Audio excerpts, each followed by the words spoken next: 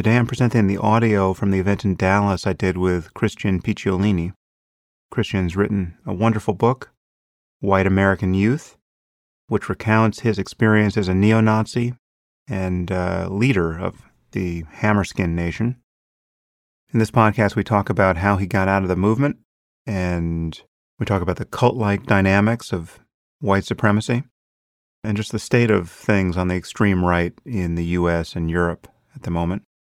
Many related issues, a very long Q&A with the audience. I thought it was a great event.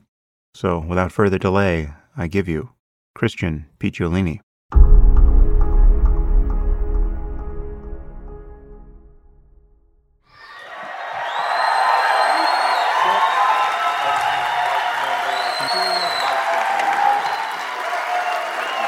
Thank you. Thank you very much.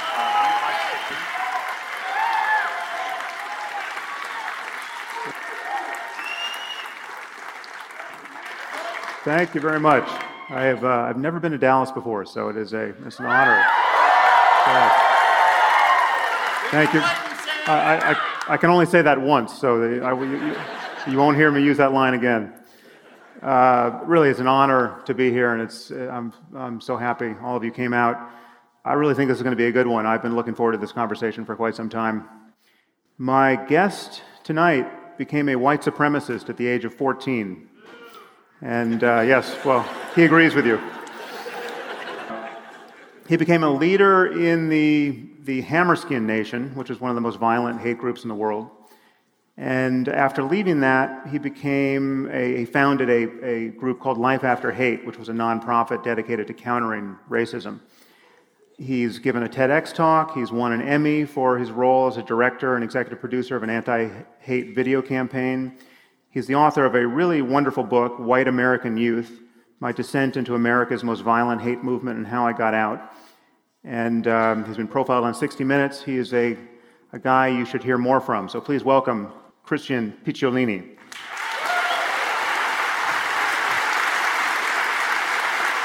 Christian, thanks for coming.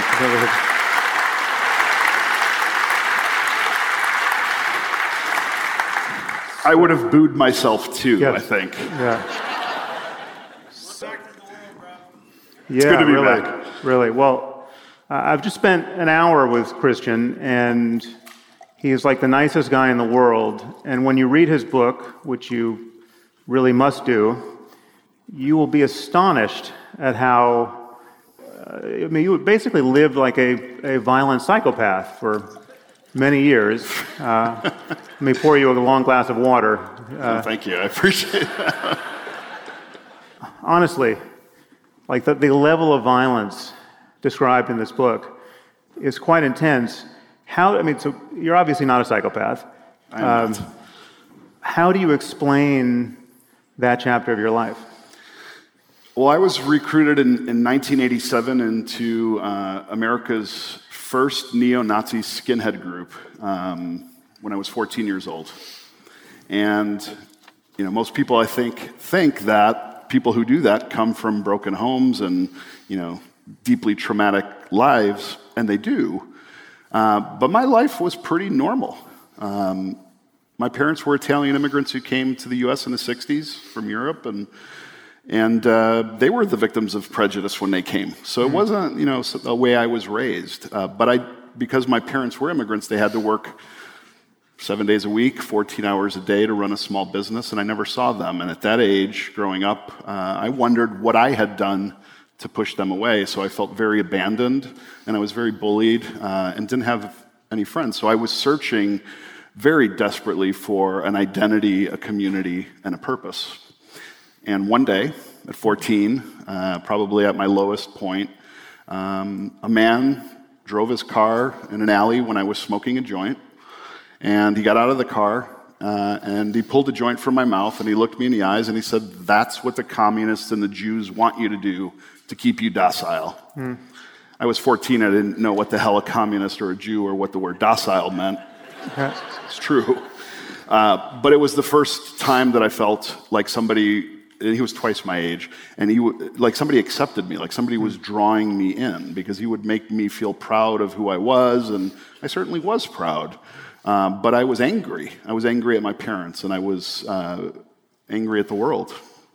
This is inadvertently the best pro-marijuana commercial ever. You should just have kept smoking that joint, and none of this would have happened. Oh my God.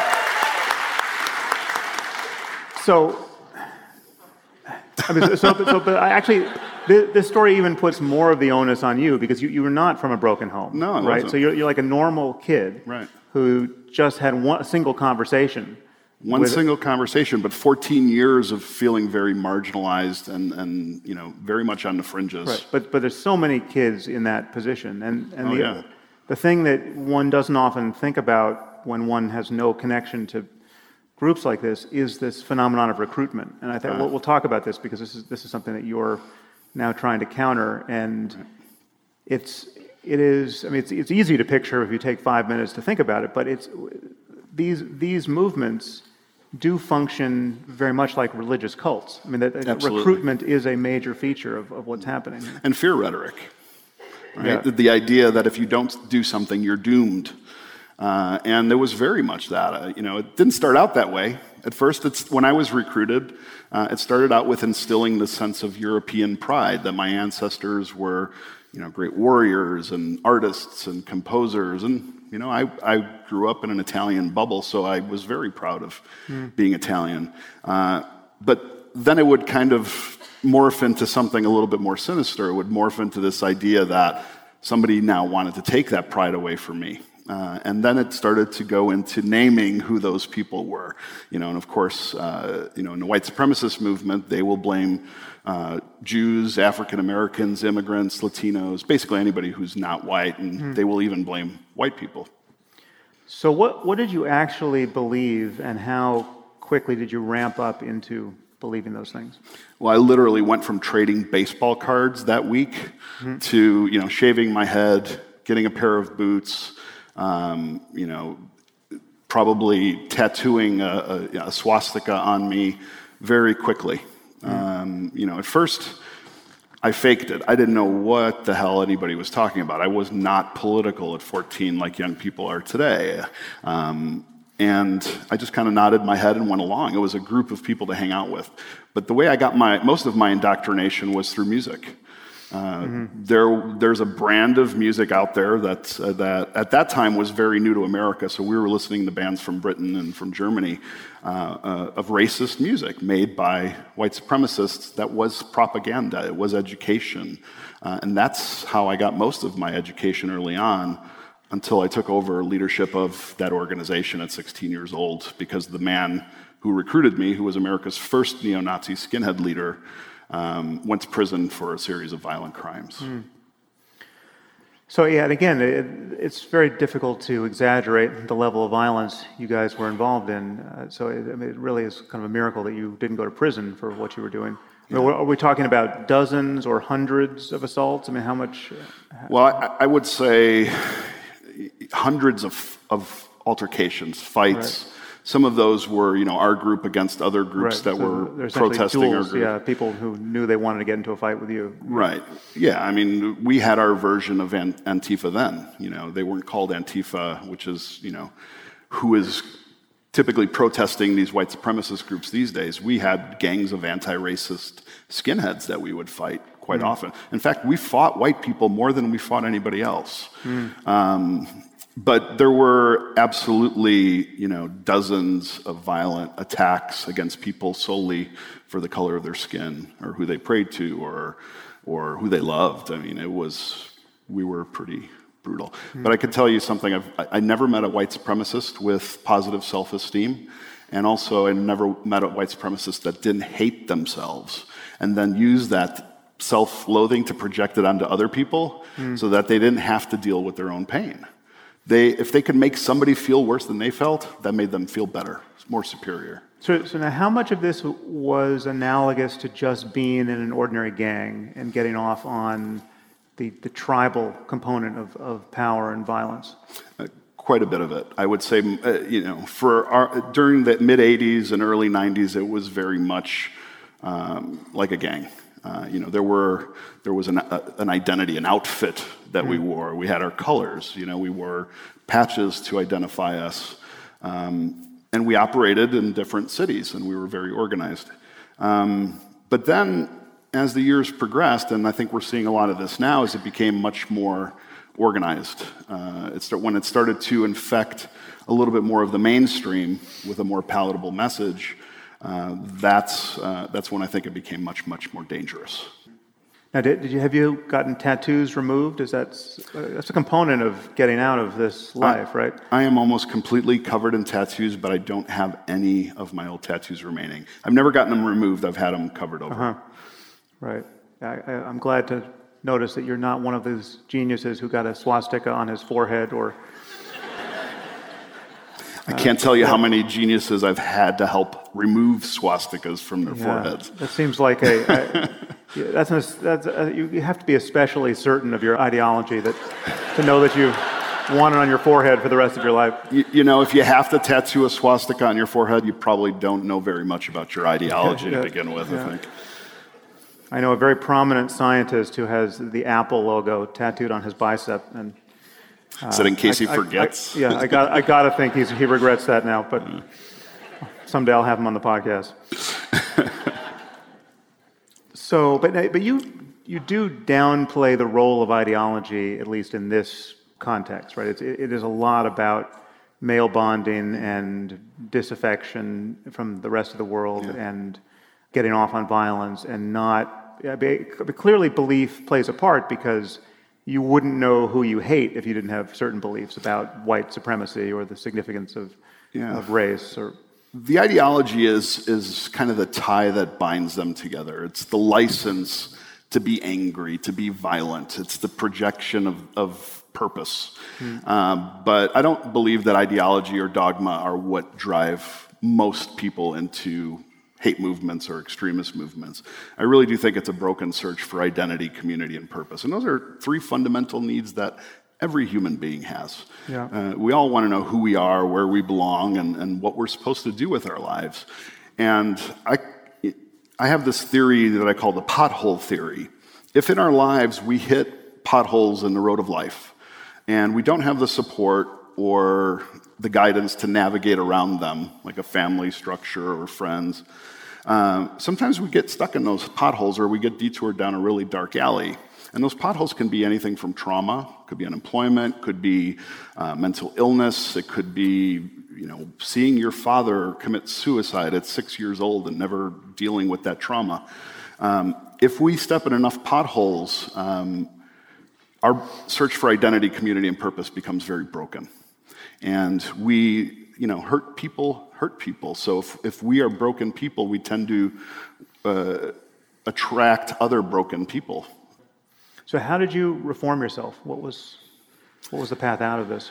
Well, I was involved for 8 years, so from the time I was 14 until I was 22. I'm 44 now, so I've been out for almost 23 years. And it wasn't one epiphany. It wasn't one, magic moment where I woke up. I went to sleep, Sieg Heiling, and then woke up saying, I love everybody. It didn't work out that way. It was a process of many of those moments, but ultimately what it boils down to is I began to receive compassion and empathy from the people that I least deserved it from when I least deserved it.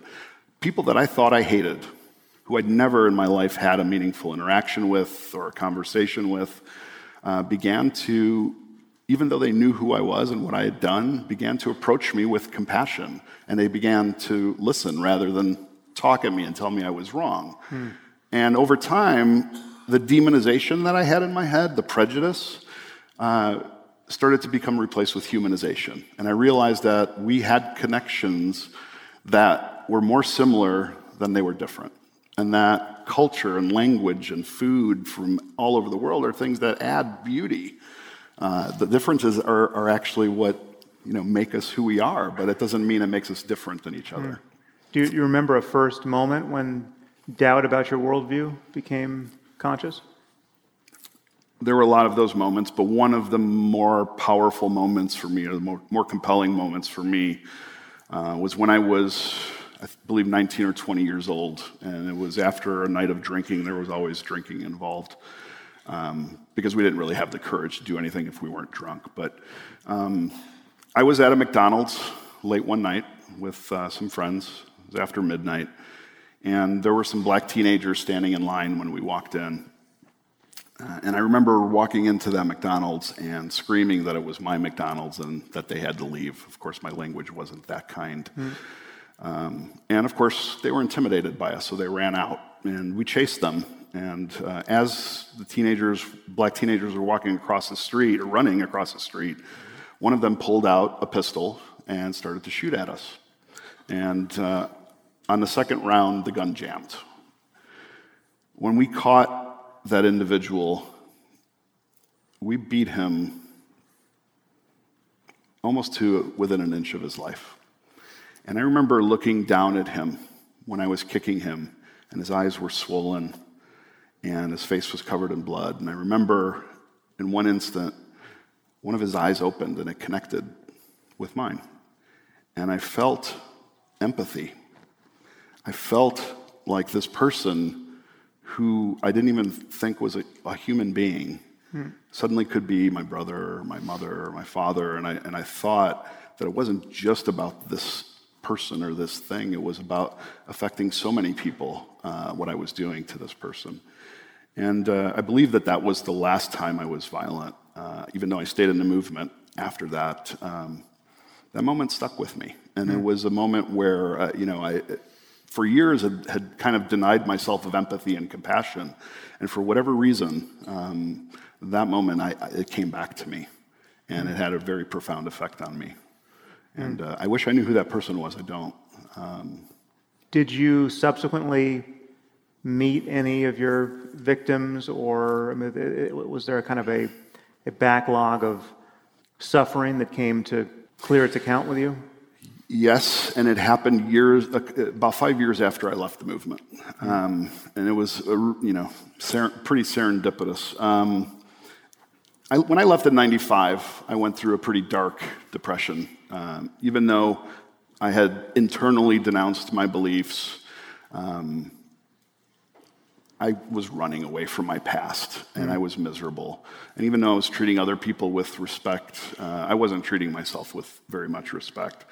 And I remember in 1999, a friend of mine, a girl, came to me and she said, I don't want to see you die, because there were mornings where I would wake up wishing that I hadn't woken up because I didn't know who I was anymore. And she encouraged me to go apply for a job where she just started working, small company called IBM. May never have heard of them.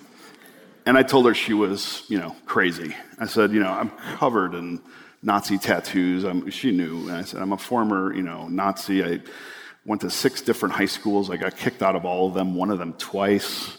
I didn't go to college. I didn't even have a computer. Like, what the hell would IBM, want to do with me? And she said, just go in there and tell them that you're good with people. And I was like, okay, sure. You got it. It's not the first quality that comes to mind. No. Granted, it was 5 years after I left. I was a better person, but I didn't believe I was a good person. Anyway, I went in and I had a couple of interviews with IBM, and I miraculously got the job. And I was so thrilled because I was going to learn how to network computers and install computers at a large school district. And until I found out where I would be going for my first day of work. It was my old high school, the same one I got kicked out of twice. IBM had no idea. No idea about my past. And suddenly I felt like a nervous first grader going to his first day of school, because I thought, I'm going to walk in, somebody's surely going to recognize me. I mean, I had held protests. I had tried to form white student unions. I had tried to do, I disrupted you had life. Violent altercations with teachers. Yeah, security guards, teachers, everybody. I mean, I was a terror at that school. And who walks by me within the first hour of me being there? But Mr. Johnny Holmes, the old black security guard, who I'd gotten in a fist fight with that got me kicked out for the second time and let out in handcuffs. And he didn't recognize me when he walked by, but I recognized him. I was kind of, skulking around dark corridors trying to avoid people and looking out. And I just knew that I had to do something at that moment. There was something inside me. I didn't know what that was going to be, but I decided I was going to, follow him to the parking lot. Probably not a smart idea. And when I saw him getting into his car, I tapped him on the shoulder and I said, "I'm sorry." That's all I could think to say. It's like all I, could muster. And he looked at me after taking a step back because he was afraid when he recognized who I was. And he approached me with an extended hand, and I finally found some more words to explain to him what I, had done and how I felt, and how sorry I was for the terror that I caused him. And he hugged me, and we cried, and he made me promise that I would tell my story. And that was in 1999. That's when I started writing my book. It just came out. It took me a long time to write that book. But he was the first person to kind of pull the courage out of me to, one, confront my past, because I started talking about it pretty immediately after that. I've been doing it for now almost 17 years. He was the first person, I think, that recognized that this wasn't just a story of some messed up kid who joined a white supremacist group. It was the story of every young person who's searching for identity, community, and purpose, that if we don't give them the right support, and young people are our most vulnerable, that they could, be deviated down this path, because there are people looking for vulnerable people like I was. Yeah. So how do you think about forgiveness in this case and redemption? I mean, both with respect to yourself and with respect to other people, the kinds of people whose minds you're trying to change.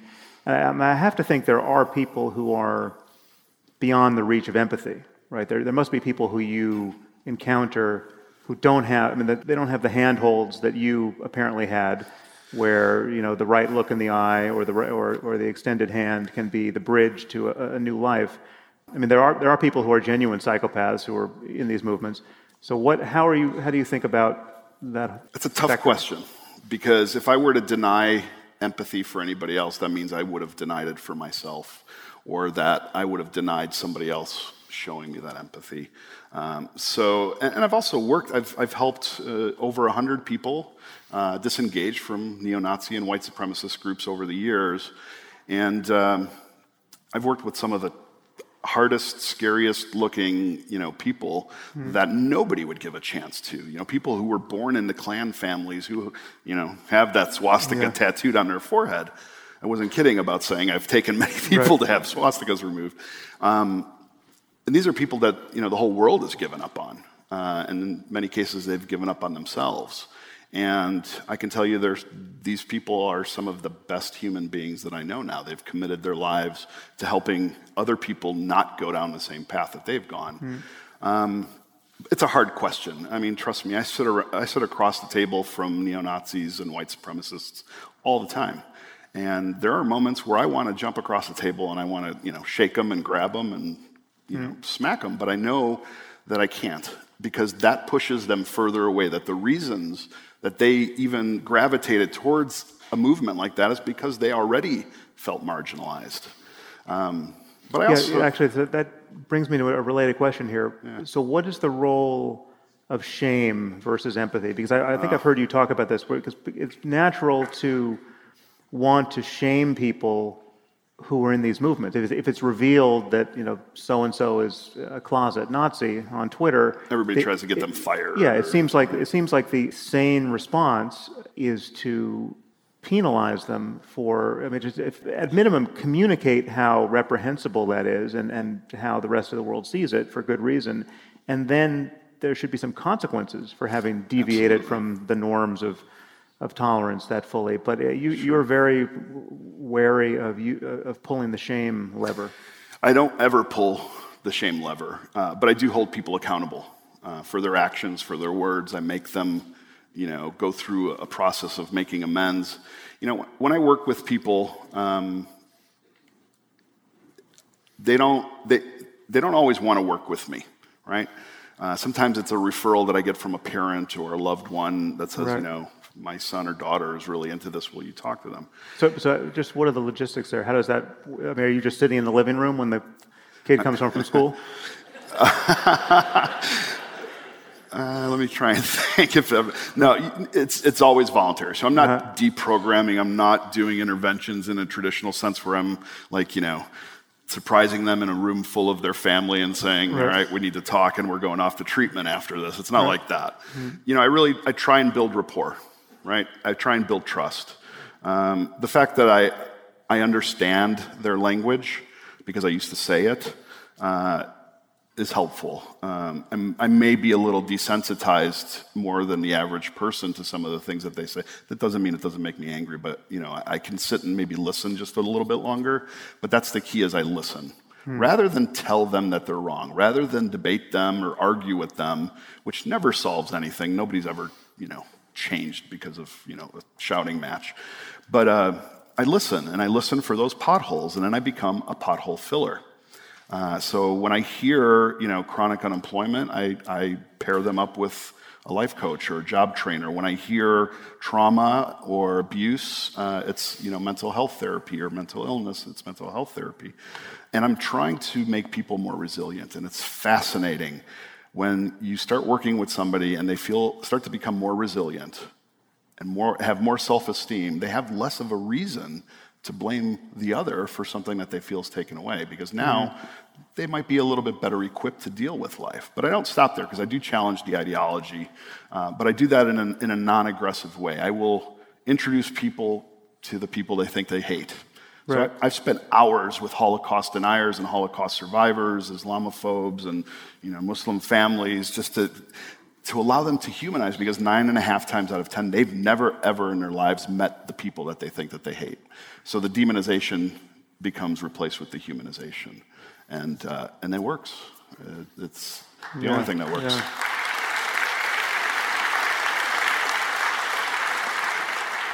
Yeah, it's somewhat ironic that it always seems to be the Jews, and none of these people have ever met Jews. I mean, there's 15 Jews in the world, and it's... I think they're all my friends now. Yeah, and half of them are Buddhists now. So I want to talk about the status of this movement now in the U.S. and Europe, and so maybe let's start with the alt-right, which is a phrase that I don't know when it was coined, but none of us knew it. Yeah, but I'm not a fan of that so, phrase or the phrase white nationalism, because I know that those are phrases that they literally sat in a room and said, what can we call ourselves to make us seem a little less hateful? This is good to nail down. I mean, clearly, I think there has to be a spectrum of belief and a spectrum of ideological commitment, and there must be people who are happy to be a part of something, but they don't know what they're a part of. And you and I were talking backstage, it's kind of analogous to Scientology, where you can become a Scientologist, and I mean, it's not so true now after South Park and all of these outings of the actual doctrines, but before South Park and before Going Clear and some of these other books and movies, you could have been a Scientologist for a very long time without knowing just how crazy the doctrine was. So there are analogous situations in the white nationalist or white power movement where you've been indoctrinated into something that's like white identity politics, for lack of a better word, just pride in your whiteness and not liking affirmative action, say. Yeah. And you might not even be self-consciously a racist. And you were among these people who, at a certain point, formed a conscious plan to go under the radar, right? So say something about that. At first, it wasn't a conscious plan to go under the radar. At first, it was very much like a cult where you detach yourself from everything that was important in your life. Your friends, your family, your hobbies. And you go down a rabbit hole of information, misinformation, and conspiracy theory that becomes your reality.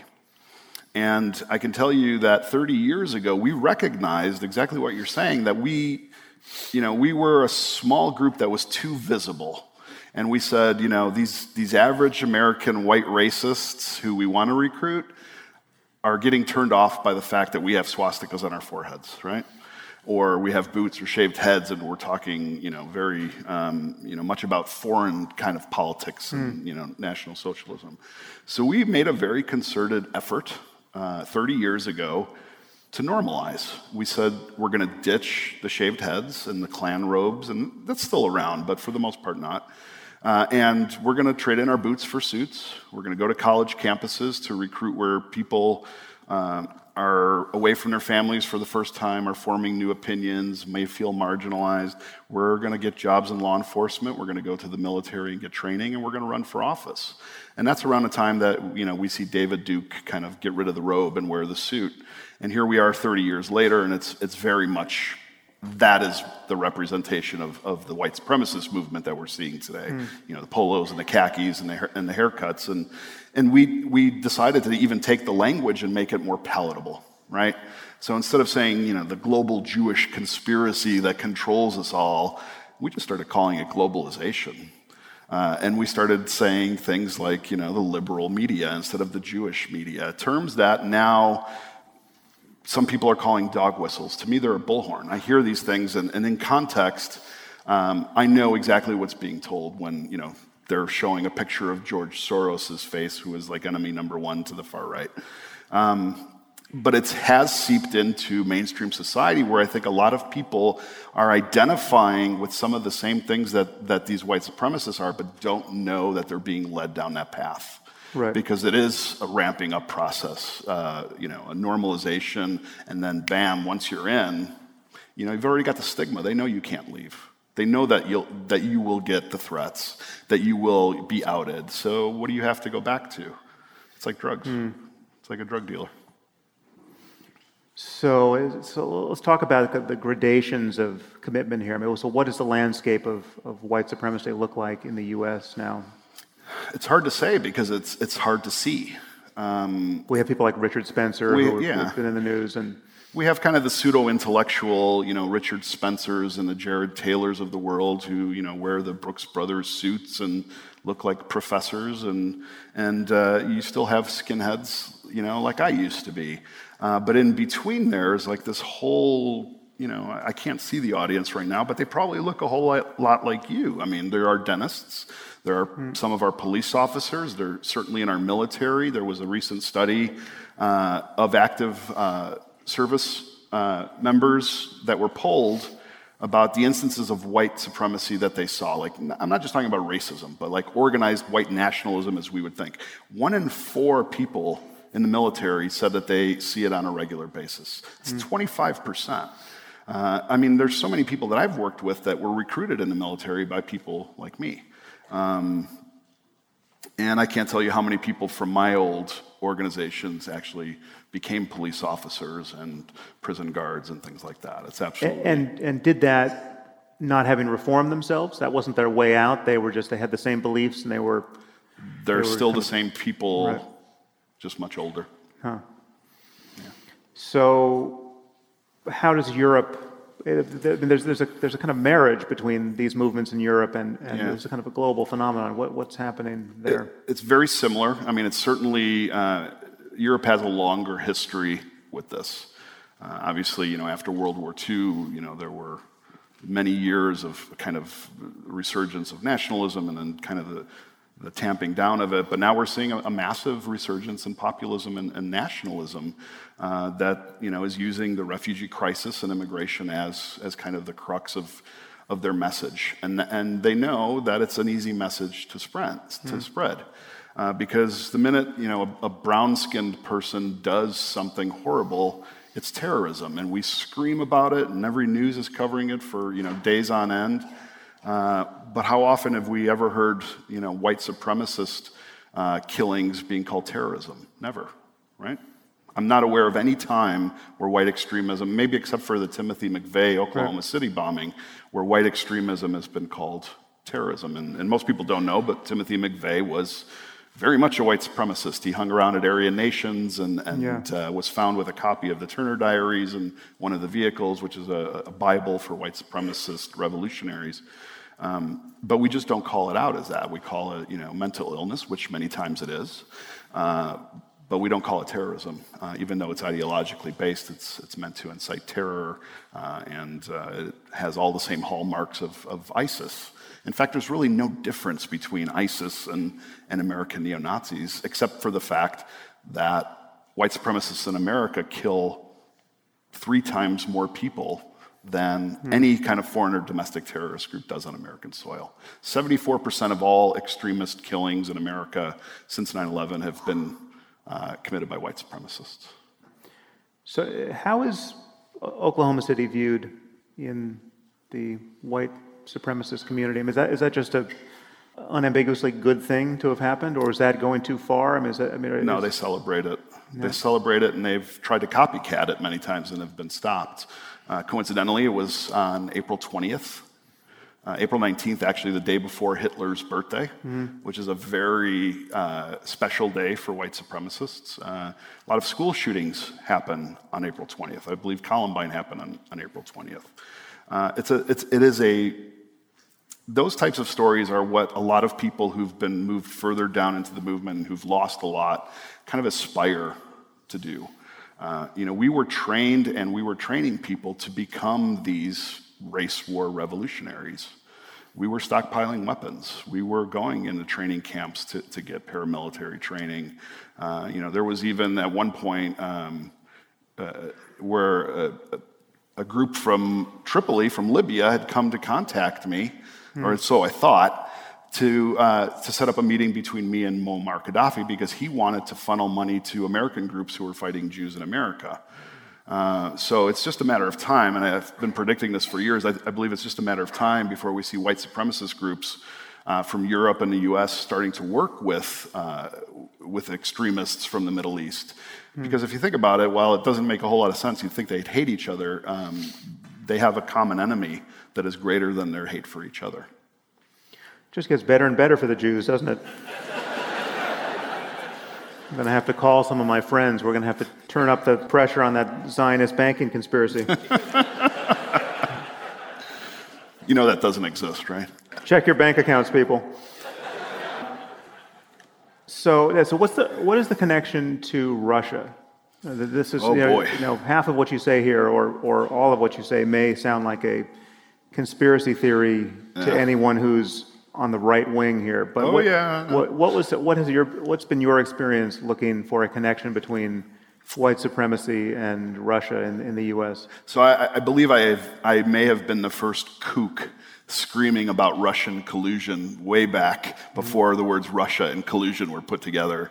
I was working with a 17-year-old girl. The parents had contacted me because they were concerned about this girl their daughter who was making white supremacist propaganda videos, recruitment videos, and she was becoming quite popular online.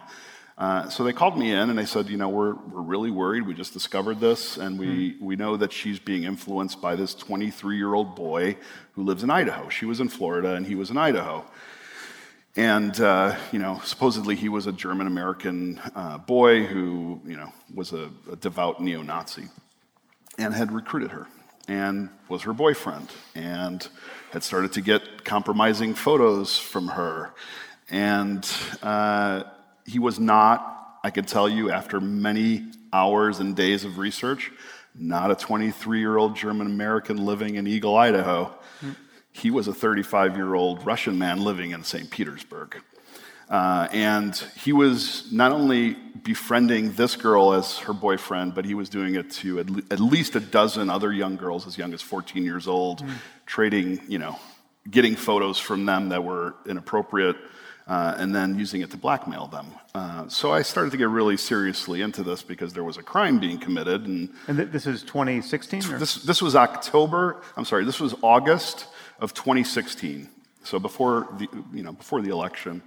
And as I started to dig into this guy, I discovered that he was part of a ring of people that were very connected, and I found connections dating back to like 2010 that proved this, that had created tens of thousands of fake social media profiles. And, they were all very neo-Nazi and pro-Trump, and I started to really just track them, and I'm like, what the hell is this phenomenon? Why are all these Trump voters all of a sudden having Make America Great Again hats with a swastika on it, and having avatar or names like Himmler, and so I started to track them, and I started to see this group form, and then I started to notice that their screen names and pictures were changing from white supremacist accounts to ISIS accounts. And then some of them would change to Black Lives Matter accounts. And then some of them would change to feminist accounts. And I started to see that the intention was just to put as much hateful information against these other groups out there to create this discord. And I started to pinpoint people. I actually found who the Russian guy was. He made a mistake in 2009 where he made a post using a screen name that he was still using, but it was attached to his real name. This was before, apparently, he went to go work for the FSB in Russia, where he graduated in linguistics from the University of Moscow. Right. So I went to the FBI in October of 2016, and I said, there's something weird going on. I'm not quite sure what the hell is going on, but everything was pointing to Russia because at that time, I had presented this information to the parents and to the girl, and I said, first of all, this guy is not who you think he is. He's a bad guy, and he's this guy. His name's Mikhail, whatever his last name was. And she didn't believe me, so she leaked the information to her boyfriend. Within 3 hours of me leaving that house, 75 domain names that I own, that I run for my, nonprofit, for myself, my parents, and, the restaurant, were all hacked by Russian malware within 3 hours, 75 domain names.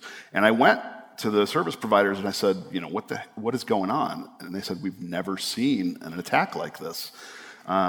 So at that point, I went to the FBI, this, again, still October 2016, and I said, I've got 33 gigs of screenshots, videos, chat conversations, phone calls, because now I was starting to antagonize these people to try and get more information. And I handed it over to them, and they said, thank you very much. We're busy reading Hillary's emails right now. We'll get to it. We'll get to it when we get to it. And then, I said, really, you should really look at this before Election Day, because I think there's something going on here. And I still haven't heard from them, so who knows. But now it's starting to come out that all that information that I found is actually, being validated. Right. So, yeah. They love Russia. I don't know why. Yeah, so what is this connection with Russia and Putin? So, the white nationalist or alt-right movement that we see today has a very strong connection to Russia. They revere Putin. He's a strong man, They see him as like this ethno-nationalist dictator. And in fact, many neo-Nazis from Europe are going to train in paramilitary style in Russia and then going to fight on the Ukraine border. Funny enough, and this, I can't substantiate it, but coincidentally, so many of the propagandists for the American white supremacist movement are really beautiful Russian girls who speak perfect English, who are now starting to be found out. There was an article published today, there was another one yesterday about a teacher teaching grade school who was teaching kids about white supremacy.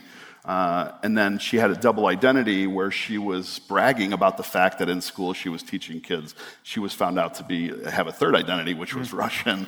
But yeah, I don't know what it is. I don't know if it's so much that Russia is supporting this ideology or if they're just trying to create this movement of discord that they know is our weak spot. Yeah. Frankly, racism in America is something that we've never really dealt with. Every society that's faced a genocide, let's say, like slaves or African Americans did during slave times, have somehow dealt with it, right? They've acknowledged it and they've worked through it. We've never, I don't believe, really acknowledged that we have had that problem in our country, at least not from the top. I mean, I think you go to the South, like here, and tell me if I'm wrong, but I think we learn about the Civil War a little bit differently than we did in Chicago, right? In Chicago, in the North, y'all were the bad guys, right?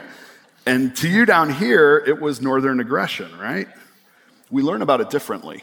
So even in our own country, we're like propagandizing our history. So I don't know that we've ever fully dealt with the issues that our country's had. What do you think the solution is at the level of our public conversation at this point? And when you take like social media and the fake news problem and the way in which this phrase "fake news" has been weaponized against real news, so that you can say fake news about anything that you don't like, and it seems to be an adequate retort to whatever's being expressed. I even hate using it, even though it's true, it exists. But I hate even calling it what it is because of that. I think the biggest thing under attack right now is truth. And once we lose it, it's gone. Because what's our benchmark? Yeah. And I'm terrified of that because, the truth has to exist. There has to be something that we can hold on to. But, what's happening in America today, what I would suggest is, we're at a point where we're screaming from the extremes right now. We're being made to choose a side, really. And screaming to try and get to the middle doesn't work.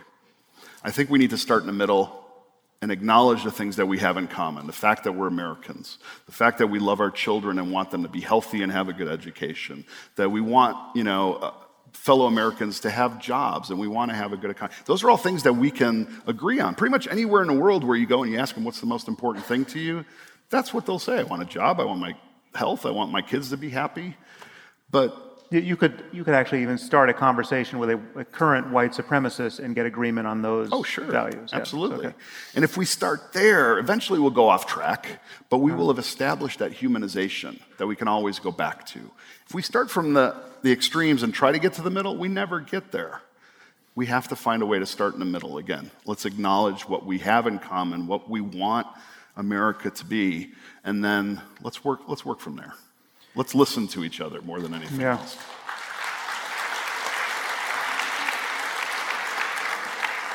Well, I'm increasingly worried that the left is fully capable of making a catastrophe of this. Oh, yeah. Because the swing into identity politics, in many cases, seems to be all the justification a white supremacist would need to indulge his or her own white identity politics. Oh, absolutely. When, somebody on the left attacks, first of all, can we just stop calling Republicans Nazis? Because they're not Nazis. That word has a very powerful meaning. Ben Shapiro gets called a Nazi. Ben Shapiro's an Orthodox Jew, and he gets called a Nazi. That said, I can't tell you how many parents email me and say, we're Jewish, but my son is involved in this, and I'm worried he's going to be the next Dylan Roof. Like, I'm seeing signs of this and that.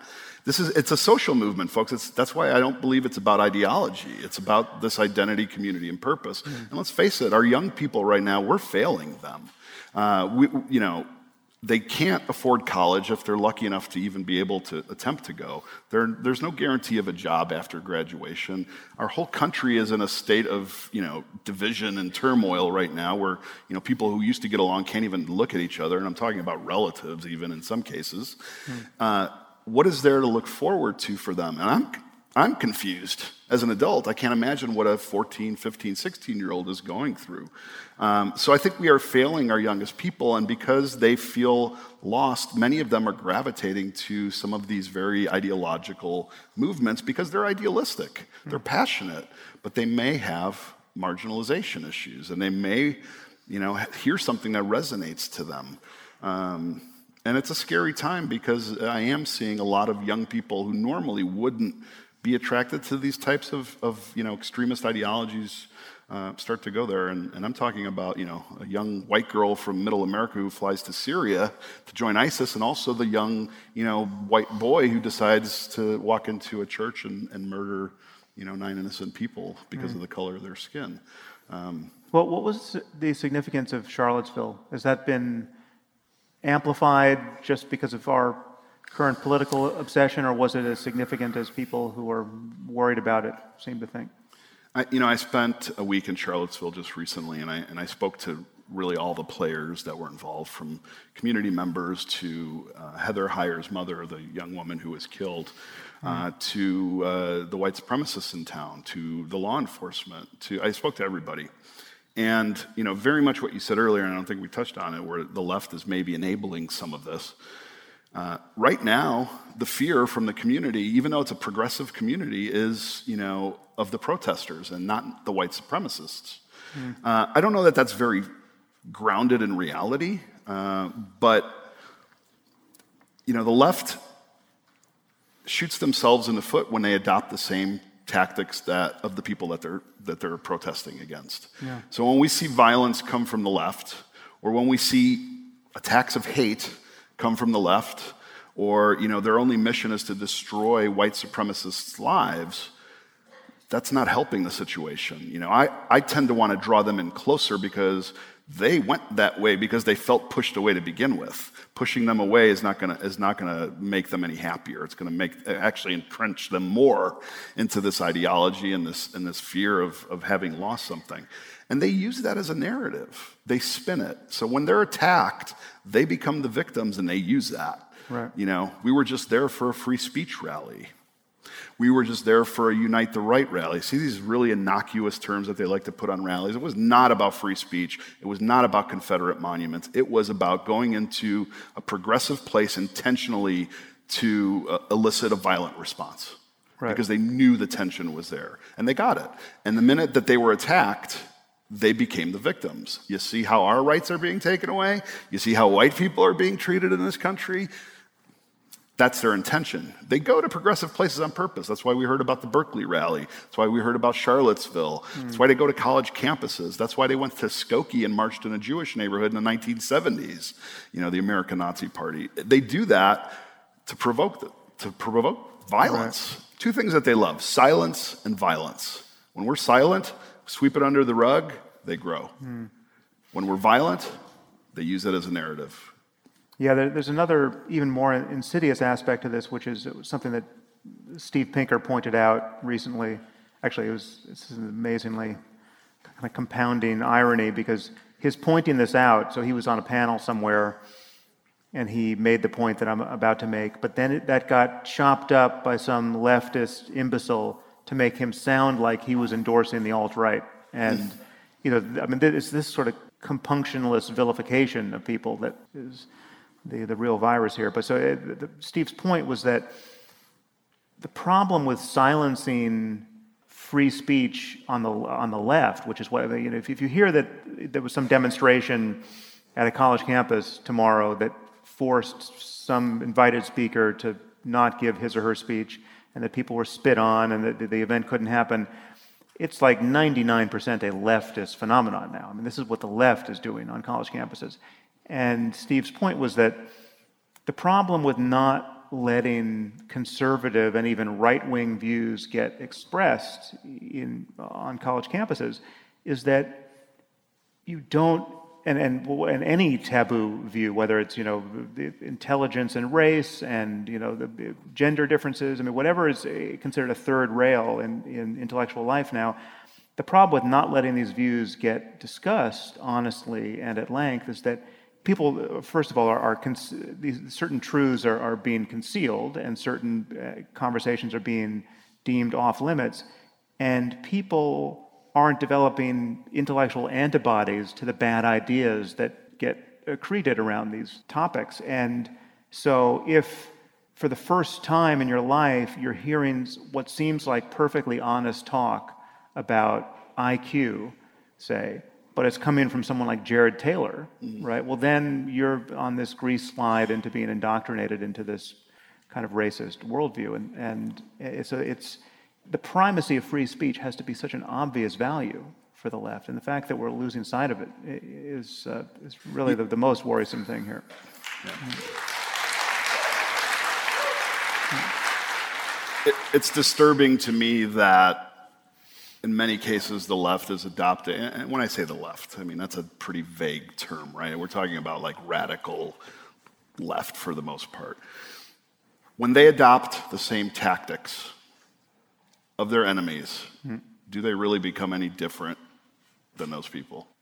In many cases, what you're seeing is the door on the left is closed to anyone who makes any kind of sense on taboo topics. The classic case is, and this is perhaps we should spend a moment on this, because this is a sign, a very troubling sign of the moral confusion that the left is capable of. So you take a group like the Southern Poverty Law Center, which used to be, I'm sure they imagine they still are, this flagship organization, which is like the last bulwark against the white nationalism and Christian identity and all of this craziness we've been talking about.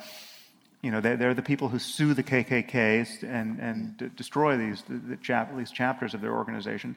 But now they have put people like Maajid Nawaz, who you know, and Ayaan Hirsi Ali on lists of anti-Muslim extremists. And they just put Christina Hoff Sommers, this slightly right-of-center academic philosopher, on some list of bigotry. This is completely confused. And when you challenge them, Maajid is suing them, but prior to announcing anything about a lawsuit, he's suing them first. We should acknowledge, because it's dangerous to put Muslim reformers and ex-Muslims on lists of any kind, but a list of anti-Muslim extremists, right. It's putting a target on their backs, and it's just incredibly pernicious because journalists use the SPLC as a resource. They're just trying to figure out who's who. Right. Is Richard Spencer really a Nazi or not? The first call goes to a group like that. Right. So this is not only objectionable, it is dangerous behavior. And the problem is no one admits errors here. It's like the person who did this at the SPLC has been contacted endlessly. I tweeted this, and Maajid tweeted this, and Ayaan tweeted this, and it continues, and people just double down. People do not admit. You have to spend 5 minutes on Maajid before you realize this is not an right. anti-Muslim extremist. Right. First of all, he's a Muslim. Right. He's not even an ex-Muslim. Yeah. And we have the luxury of both knowing him personally, and didn't know that until tonight. But I would agree with that. Maajid his story is a lot like mine. He's a former, extremist. He's not only not an anti-Muslim extremist, he was a former Muslim extremist. Right. He has a long way to go before he becomes an anti-Muslim extremist. Sorry. I think part of the problem, let me just preface this. I've respected the SPLC's work because I do trust their work, but I think that the arena has gotten so blurred now that it's easier to call somebody, a member of a hate group, or to call, an organization a hate group, if they're talking about something that maybe is uncomfortable to talk about. I know Maajid. I know he doesn't hate anybody. I know he's not, running a hate group. And it's unfortunate that he was added to that list. I really, I was very surprised, and I even communicated to him when it happened that, it was astonishing to me that could happen. I don't know what to say about that other than it's a mistake that they made. He should be added to the list of extreme dressers. I don't know if he is a great dresser, isn't he? Whoever wears a pocket square should be on some list. It's that British colonialism, I think, that rubbed off on him. He's a sharp dresser. But it's tough. There are a lot of groups out there. The Anti-Defamation League, I think, is a pretty trusted source for monitoring hate groups, and they make mistakes too. They came out when the attack in Parkland happened at first with Nicholas Cruz, and they were essentially fooled by far-right trolls into believing that he was a neo-Nazi. And then it came out that he really was a neo-Nazi, that there was a swastika carved on the cartridge of the magazine, and that there were posts and Instagram chats that were. So in that case, they made a mistake that ended up being correct. But it's hard to say what went into that decision or what goes into decisions. All I can look is history of what they've done. They've managed to bankrupt white supremacist organizations like the White Aryan Resistance, and they've done amazing work to try and dismantle white supremacy in the country. But it's clear that they're also fallible. Yeah. Well, on that note, I want to open it up to questions from all of you, because in my view, the reason to do these events is to make it a proper conversation. There you are. So, awesome. Nice to see you all. There's people up there too. So there are 2 mics. There should be 2 mics, left and right. And sorry to anybody who had a hangover and just had bright lights. And I should say, so before we start, I would encourage you to make your question actually a question. And this is not so much for short. Yeah, and short. This is not so much for the way I feel up here, but the way you feel when you feel the ire of all of your fellow audience members raining down on you. Well, I'll skip my long tirade about vegetarianism, but you had mentioned the concept of dog whistles and how groups are becoming very sophisticated in how they align their language to kind of sneak it in. Right. So how do all of us get attuned to navigating that space of this is okay, this is kind of scary, this is really scary, help us out. Yeah. Thanks. Develop our critical thinking skills again. It's hard because their intention is to make it as normal as possible, to use language that's hard to decipher. I mean, that's their trick. And we were good at it in the 80s, but we weren't as good at it as they are now with the internet. Because, there's so much information out there. It's really hard to know what to believe, what to trust. But sometimes a dog whistle isn't a dog whistle, right? So, for instance, there are people who are worried about globalism, Sure. who don't know that someone They like use that, your former self was talking about globalism with this as Like consciously Megyn Kelly, connected. for instance. Exactly. Yeah. So you just had to perform an exorcism on Megyn Kelly. Yeah, I was but on. She didn't realize that Satan had found a home in her brain.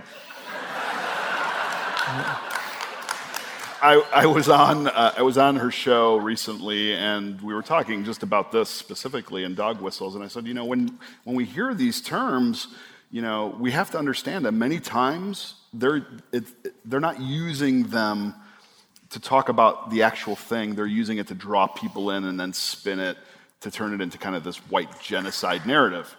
And she said, but I've been using terms like globalism and liberal media since I was at Fox News. And I said, aha, you see? The power of the mainstreaming. And the internet kind of went crazy over that. But it's true. I mean, they are intentionally fooling people through fear rhetoric. So take aside globalization and globalism and liberal media, which, I think have valid, meanings. But when you start to make people afraid through misinformation that white culture is being destroyed. It's not. Let me tell you that, right? Most of the people in power are white males, right? Not secret Jewish, cabals of they're using fear rhetoric to feel like something's being taken away from people. They're screwing with statistics. I mean, one of the reasons why Dylan Roof walked into that church and murdered those people is because he Googled, after the Trayvon Martin incident, he Googled black on white crime statistics, and he landed on a website that had this really innocuous name, the Council of Conservative Citizens, right? Republican organization. No, they're not. They're a white supremacist organization that put up fake statistics about black on white crime that inflated them tremendously. Right. And he felt compelled to become, to go in and punish people because of that. So we need to be very, very careful. I don't know specifically what the right answer is, what we should be looking for, except we need to be better critical thinkers. We need to, just look at things better and really acknowledge that we make mistakes. I've retweeted things that were, fake news before, and I felt like a fool doing that too. We just need to be more careful, not trust everything that we hear. Okay, we're here. I just want to say thanks so much for the conversation. I think these, like the Eric Weinstein term, the intellectual dark web, these types of long-form conversations. I was really struck, Sam, when you said that. I'm just struck by the news organizations. There's all these labels thrown about. And what you said about when you label something, you're able to create an enemy. But when we sit down and have these conversations, and when I think of my friends, I don't think of them as labels, right, alt-right, anything. I think of individual beliefs. What do we feel about abortion or whatever separate topics? But the broad... most of the people that are listening to the mainstream news, CNN, Fox, pick your left or right, it doesn't matter. These labels are tossed all over the place. And you know what I mean? And so instead of it being a long-form conversation, this is why I love these things. This is why I'm here. I traveled 6 hours to be here. I listen to the podcasts all the time.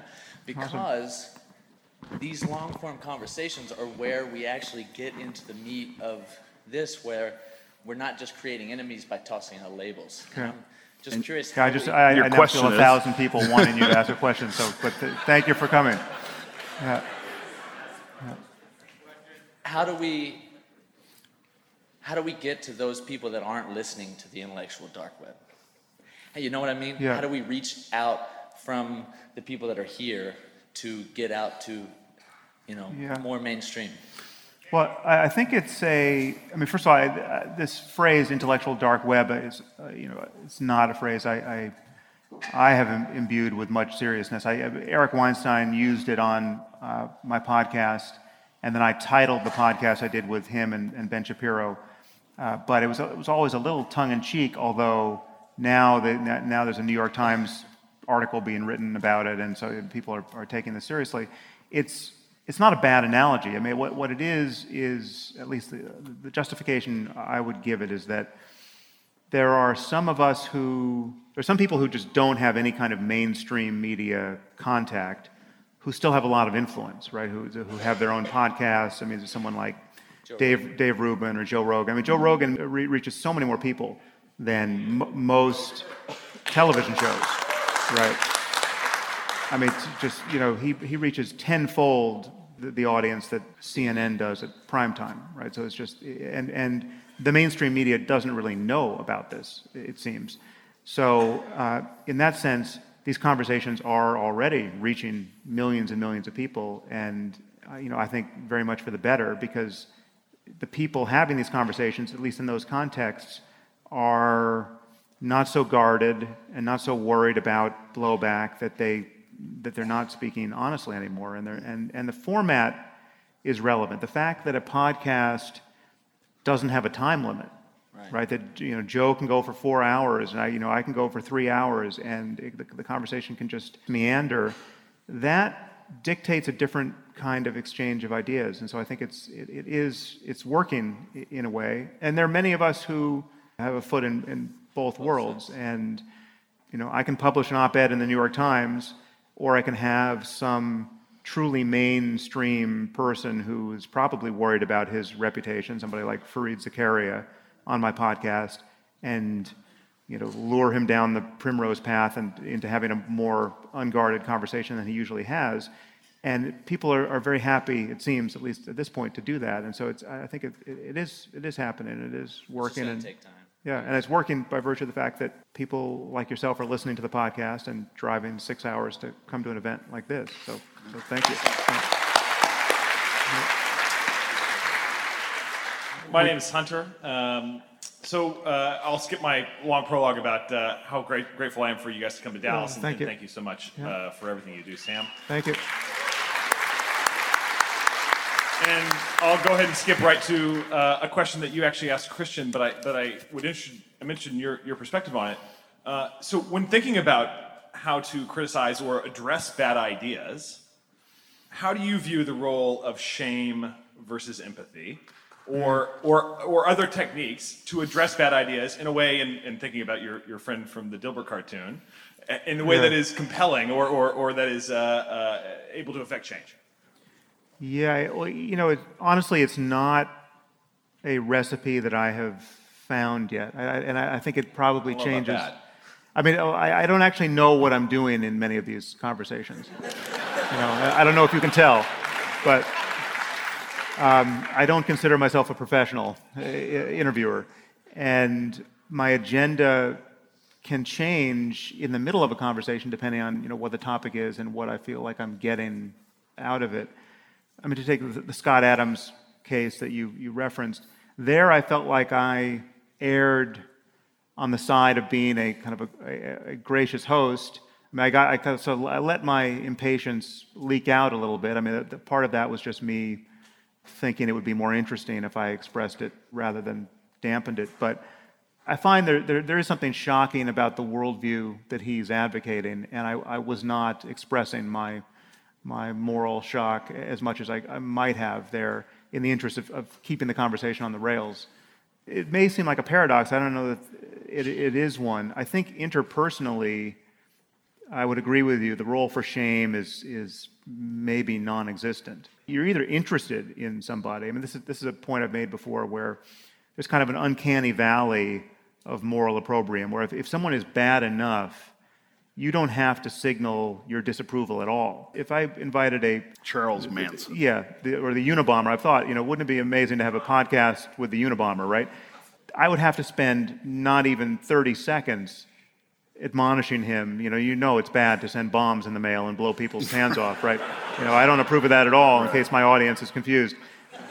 But if I had someone like Jared Taylor on the podcast, I would be just pilloried for giving him a platform.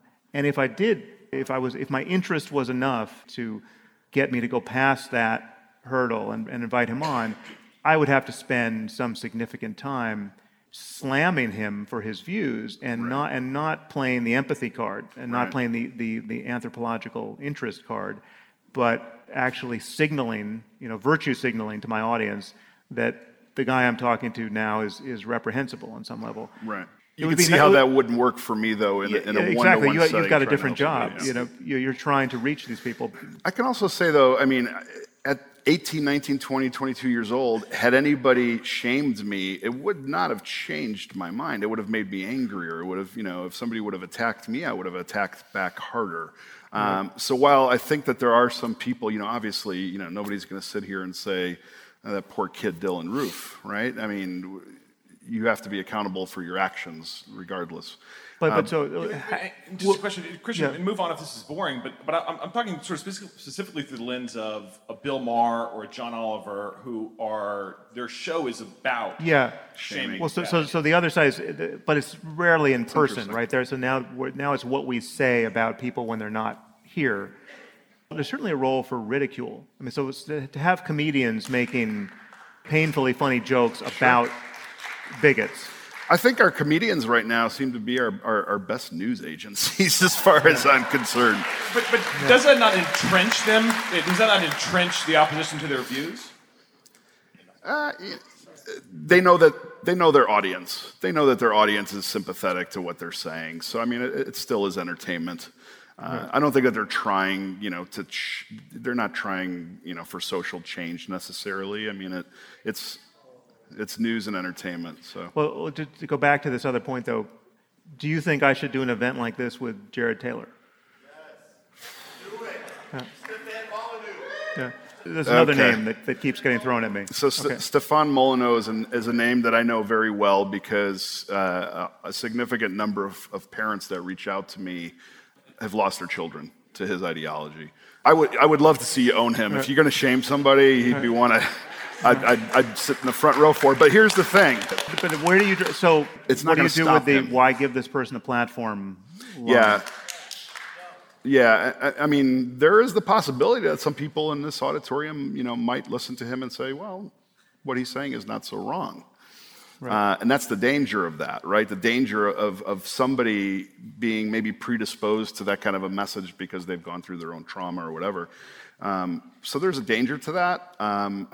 I don't believe in giving people. I don't want to see Richard Spencer on CNN, every night talking about his ideologies, because I've sat with Richard Spencer for 2 hours, and I see through all that. I see through most of the the performance that he has. He's a racist. Don't get me wrong. But there's also a performance element to it, and putting them on a stage and giving them a platform makes things come out of their mouth that maybe they don't really normally say. But at Molyneux, he's a dangerous person. He is somebody that is effectively destroying families around the world because he is latching on and giving his views to these really impressionable young people who now are convinced that every problem in their life is because of their parents or their family, and now they need to, divorce them and never ever talk to them again. I think that there's a limit to who we decide to give space to and who we don't. Okay. Well, yeah. So Charles Murray. I'm glad you raised Charles Murray. They're just jumping a line. Okay, there is a line. There's that person. There's a norm we're trying to enforce here, and it's called a line. I just got back from Japan. Yeah. Everything was very ordered there. Don't give me too much culture shock. Okay, but I'll comment on Charles Murray, and then I'll go to you, sir. Charles Murray, I think, is a straight-up academic who has been unfairly demonized, and I had him. I had him on the podcast because, I had always thought his book, The Bell Curve, was radioactive, and I didn't read it when it came out.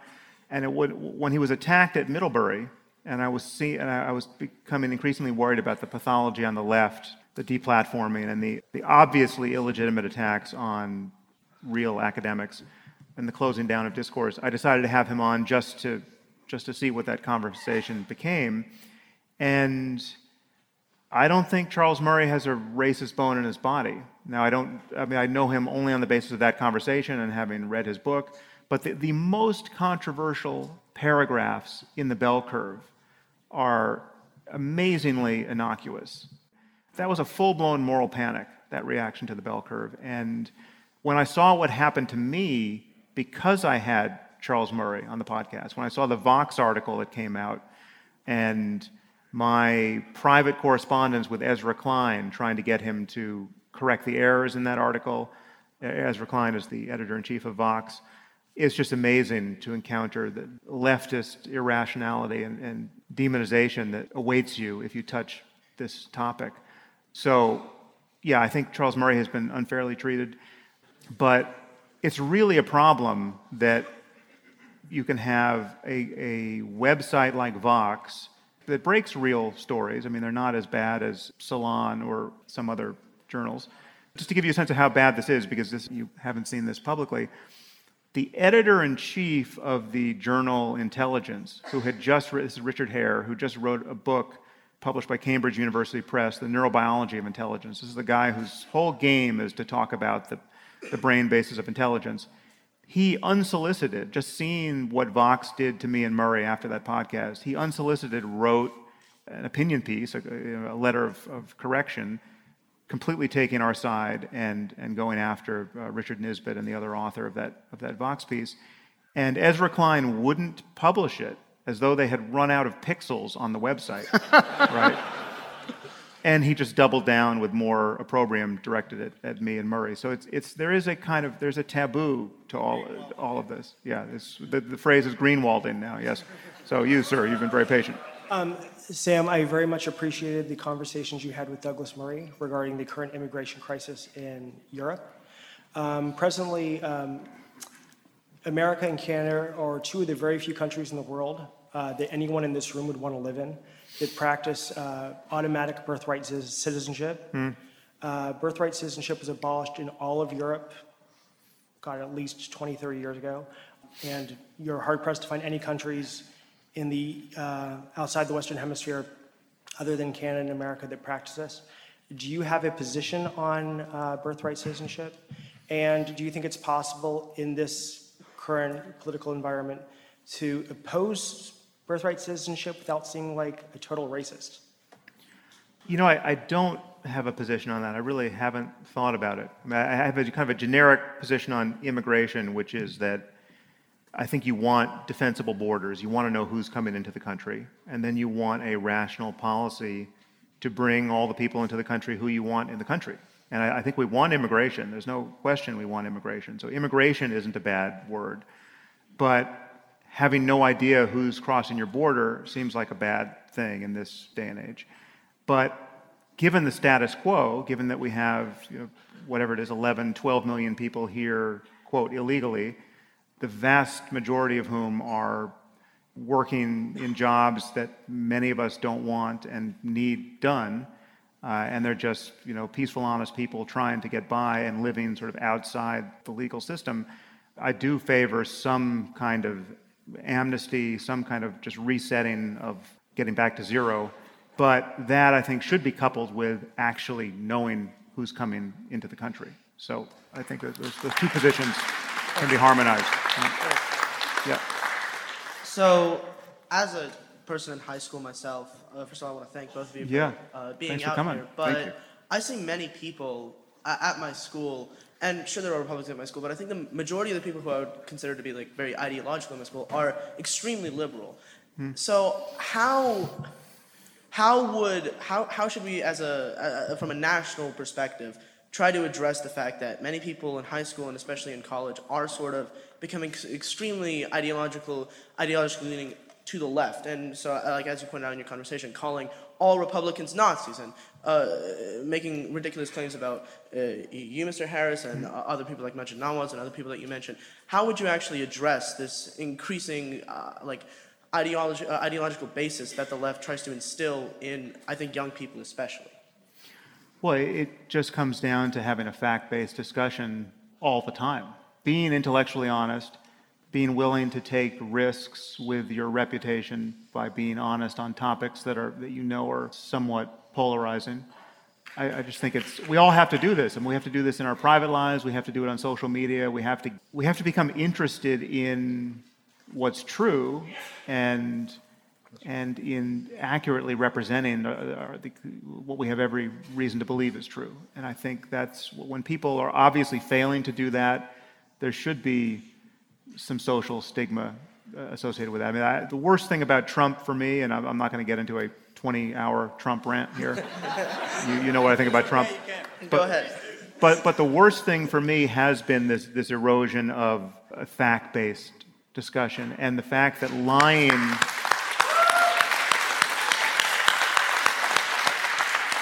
the fact that lying has no penalty at this point. I mean, lying is now a method, and we have to get back to a world. If we ever were firmly established in such a world, we have to get to a world where there is real opprobrium and reputational cost to being caught in a lie. I think lying is the most corrosive thing that we all do, or most people do on a regular basis, and is considered normal. And we need to tune our ethics around that. But I think also recognize that you're in a bubble, and that there are other bubbles that are not like yours, that are not liberal bubbles, that are ultra conservative, ultra nationalist bubbles. Yeah. Hello, Christian. This question's for you.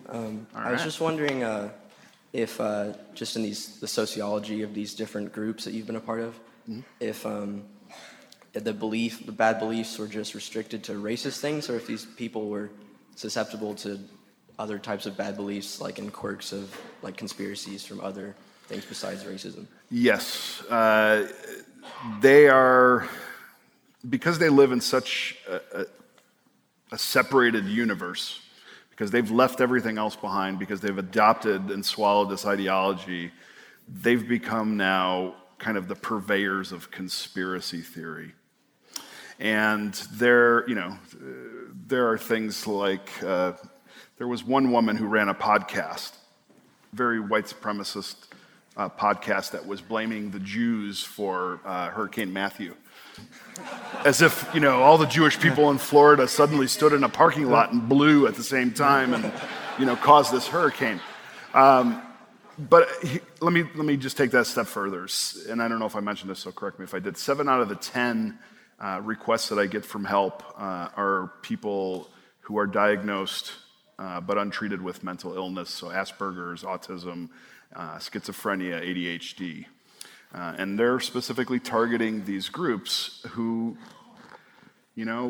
can potentially latch on to something and only focus on that and become very passionate about that one thing because it makes them comfortable.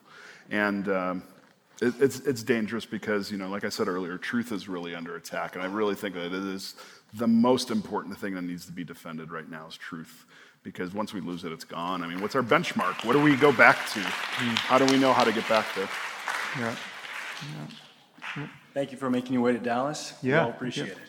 I don't think the left is necessarily blameless, but there's a poll in the Miami Herald that allegedly shows that 42% of Republicans believe that any media report that attacks their favorite beliefs or politicians is fake news, whether true or not. This report also happens to perfectly encapsulate my entire family. How do we engage? Thanksgiving was rough, let me tell you, but how do we engage these people and lead them to accept truths in conflict with their fundamental identities and worldview?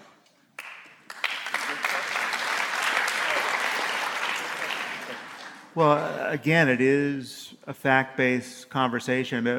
The thing about facts is that they can be inconvenient.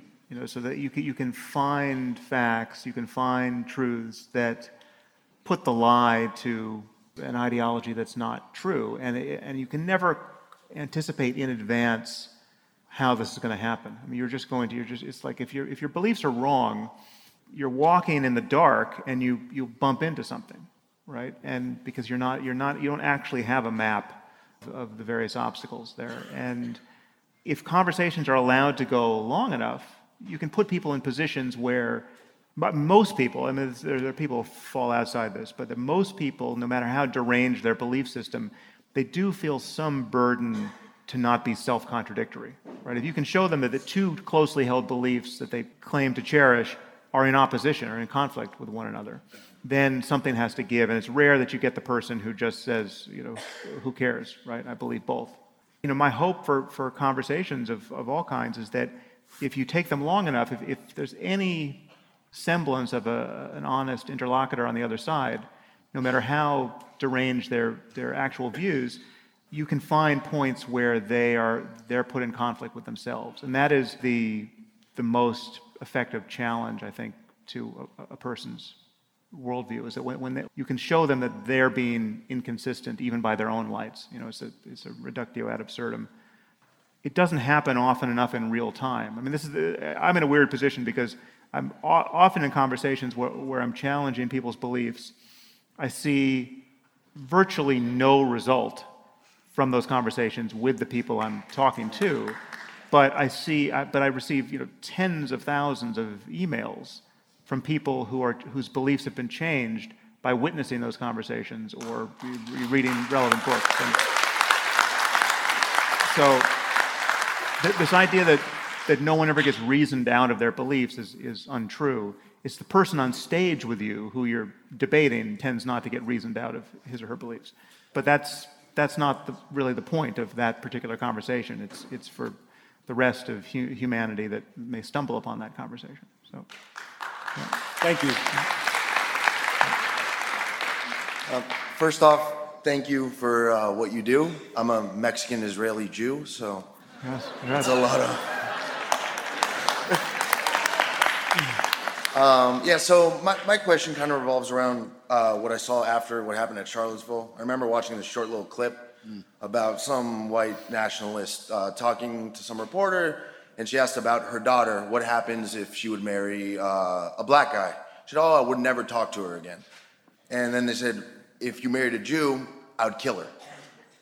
Where does this hierarchy of hate come from?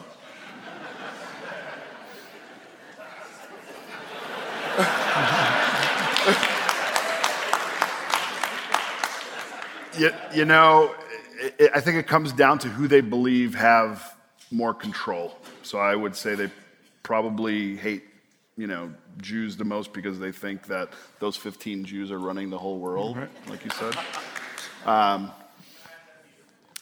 It's really just, it's laziness it's intellectual laziness on their part. They just really hate everybody. I mean, it's not, they hate themselves, which is why they hate other people, they're projecting, but it's hard to say. I mean, they really, I would say they're pretty equal opportunity haters. That's what I assumed. But no, Judaism is definitely their number one target for whatever reason.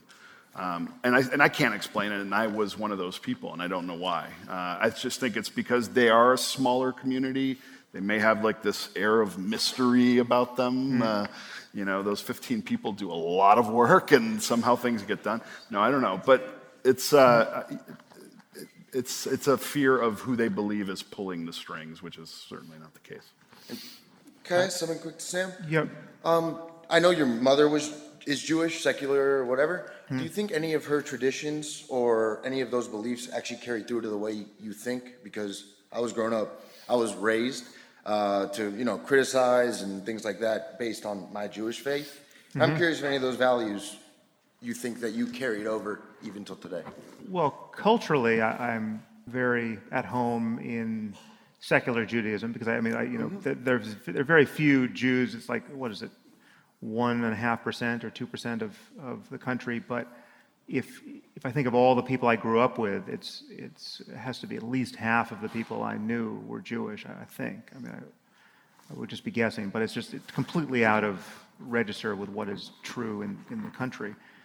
But I mean, there was zero religion, so it's just all the cultural references. Jewish. Yeah, exactly right. So that's the only. This is what's so misleading about talking about Judaism in religious debate, because I've been on stage with conservative rabbis who didn't believe anything. Right? I mean, they're not Reform rabbis; they're conservative, and when push comes to shove, they basically just believe that the universe has a positive energy in it, and that's it, right? So Judaism in general is far more secular, but apart from just getting most of the jokes in Woody Allen movies, I'm not very Jewish, but it's a cultural background that I certainly share. So. Thanks for coming. Both you guys are in the business of changing minds and changing lives, and I was just wondering if each of you had an example from your, people you've changed your mind that you'd like to share. People who've changed our minds? No. People who have contacted you that you've changed their minds. Oh, I've got a story. Sure. Yeah. So there was a 31-year-old guy named Daryl from Buffalo, New York, that somebody had given him a copy of my book. And he emailed me because he was not happy with the ending. I left the movement and he was still in it. He was not happy about that. So he wanted to make sure I knew about it. And I talked to him for several weeks and, just through email and over the phone. And one day, he had been discharged from the military. He had been wounded during training, was recruited in the military by a white nationalist. And he was really angry that he couldn't be deployed to Afghanistan to kill Muslims. And one of the things that he said to me on the phone one day was that, he was walking in the park with his daughter and his dog, and he saw, a Muslim man praying on the ground, and he wanted to just kick him in the face. And I said, I don't know what you're doing tomorrow, but you're taking a day off of work, and I'm flying to Buffalo because we need to sit down and talk. And after talking to him, it was pretty obvious that he had like this seething hatred. So I asked him, I said, have you ever met, a Muslim person? And he said, no, why would I want to do that? They're evil, they're the devil, they want to kill me, blah, blah, blah. And I said, okay. So I excused myself and I went to the bathroom and I got my phone out and very quietly Googled the local mosque. And I got on the phone with the imam and I said, Imam, I have a Christian man here who would really love to learn more about your religion. Do you mind if we stop by? If he wasn't religious, I wouldn't have done this, but, he was already a pretty devout Christian. So after some hemming and hawing, and first I told him we were going to get food, and then I said we have to make a pit stop. Anyway, we knock on the door, and the imam answered, and he said, I've only got 15 minutes, to talk to you, because we had kind of been arguing in the car about going in. And we went in and spent 2.5 hours there talking across the table.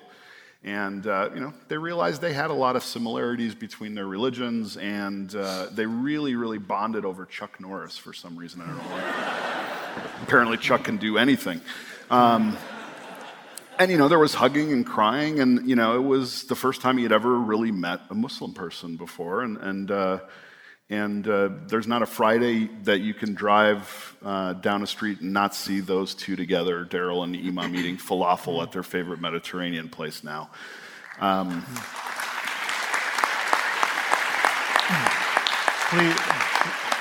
Please tell me the punchline isn't that they both hate the Jews. No, I did not amplify them by putting... No. There was actually very little talk about religion. It was really just about, understanding how people grew up, and it was about creating that humanization, really. I'm really not that cynical. I just over here. Sam, I was listening to your conversation with Charles Murray on the way up here. I'm an educator at a predominantly black, low socioeconomic school. Mm-hmm. Thank you. Christian, I think a lot of my students would probably resonate with the way that you felt when you were young. They feel disenfranchised, they feel angry, and you also mentioned how we're doing a disservice to our youth. You mentioned that a bit. So my question to both of you is, as parents, as U.S. citizens, as public thinkers, what would you like to see done with education in the U.S.? And what role do you think that plays in fighting that erosion of fact-based conversation and this era of mass misinformation? Good question. Well, just briefly, I think we should recognize that education is as high a priority as can be named. I mean, apart from just not dying, and not fighting a nuclear war, we should want to educate our children to the best of our abilities. So I think the job of teacher should be a much higher prestige job than it is. And I think we should recruit just...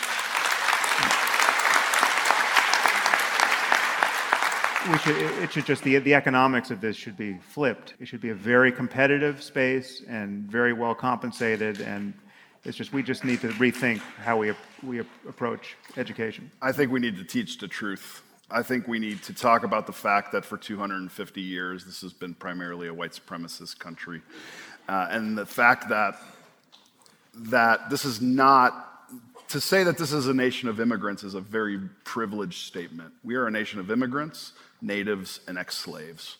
And we need to recognize that, because when we call it a nation of immigrants, we are completely omitting a large, significant part of American society.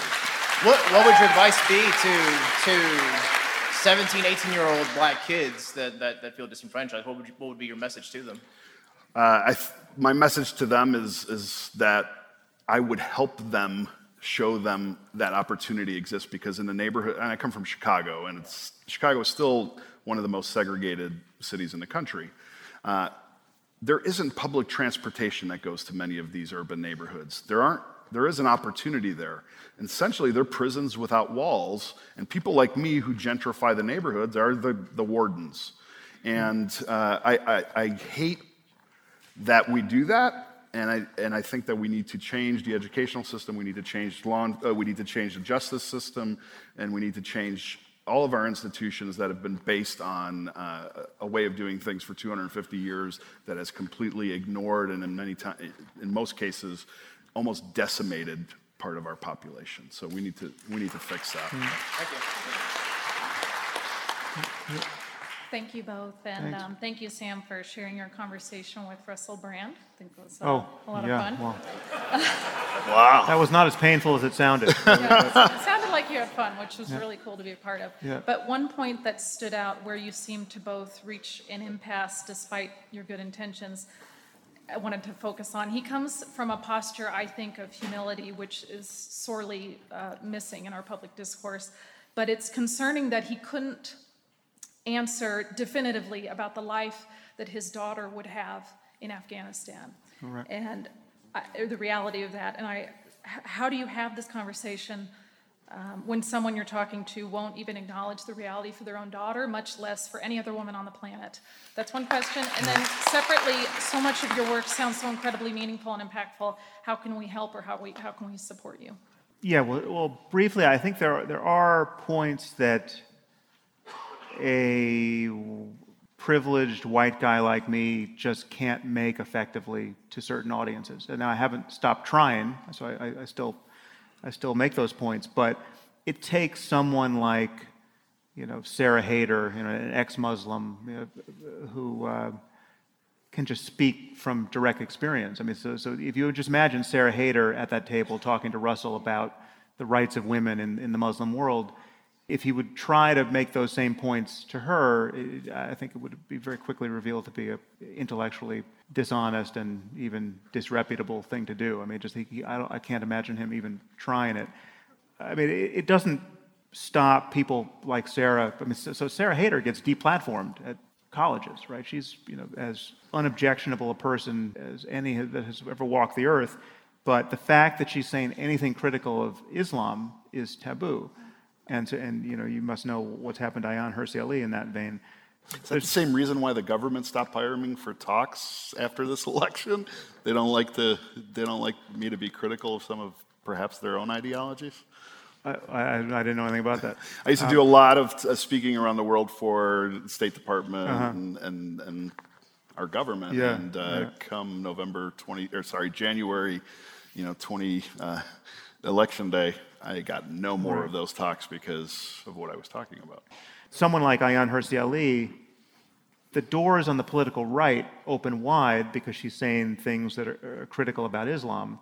And Christian fundamentalists come out of the woodwork to support her. But she's a secular, atheist, truly liberal person. I mean, she's not right-wing. I mean, maybe she's slightly libertarian economically. But there is a pathology on the left that anyone on the left, anyone who really cares about liberal values, has to figure out how to exercise. And Russell really does connect a lot of those dots. I mean, he's a really sweet guy. I mean, he's an incredibly nice person, but he's massively confused about a lot of these points. And she asked you how your work can be supported. That's one of the best things that anybody could do, and you're all equipped to do this, is go find somebody that you feel is undeserving of your compassion and empathy and give it to them, because I guarantee you they're the ones who need it the most. Okay. Thank you.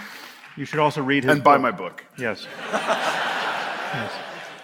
So, here. Hi, Sam. Thanks for coming. Yeah. A little nervous, trying to be mindful of it, A couple people brought up Jared Taylor and Stefan Molyneux earlier, and Jared Taylor's a really good example of one of these guys who, especially if you're a young, right-leaning person, a lot of what he says, there's kernels of reason in there, right. And it can be real seductive to people like that. Do you think that in not giving guys like him a platform, you kind of sometimes run the risk of letting that stuff go unchecked? Do you feel any responsibility as a public intellectual to publicly check guys like him? Like you asked the room earlier, how many people would like to see you have a conversation with him. So how do you draw the line between not giving someone a platform or giving them one so that you can kind of publicly show them? I mean, I'm cautious about this because, again, it's hard to debate someone so effectively that even their fans recognize that you destroyed their worldview, right? I mean, it's because it's hard to think these things through, and there, as you say, there are kernels of truth that run through many of these viewpoints, and it's true that even right-wing people, even obnoxiously right-wing people, even racists, in addition to everything else that happens to them, they also get treated unfairly, right? I mean, there are unfair criticisms of a person who holds terrible ideas. I mean, if I knew that having someone like Jared on my podcast would result in a very clear delineation of everything that's wrong with his worldview and a massive campaign of unsubscription from it, well, then it would seem like a straight up public good, and I would do it. But conversations are harder than that, and I'm worried about wasting my time. I'm worried about, because I've done a few of these where I feel like, okay, in the end, that probably wasn't good for anybody. I mean, it wasn't a good listening experience for podcast listeners.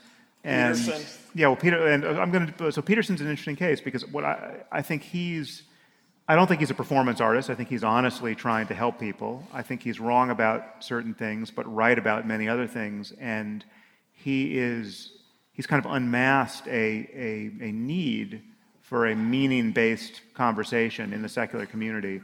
And I think it will be interesting to try to straighten that out in real time in front of many of his fans, right? So that's a conversation I'm willing to it's an experiment in conversation I'm willing to have.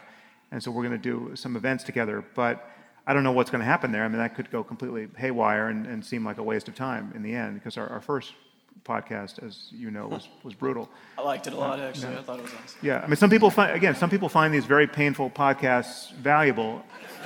There are masochists in the world, So if you want to practice self-harm, you can go back and listen to the best podcast ever, which is in my catalog. And it's horrific.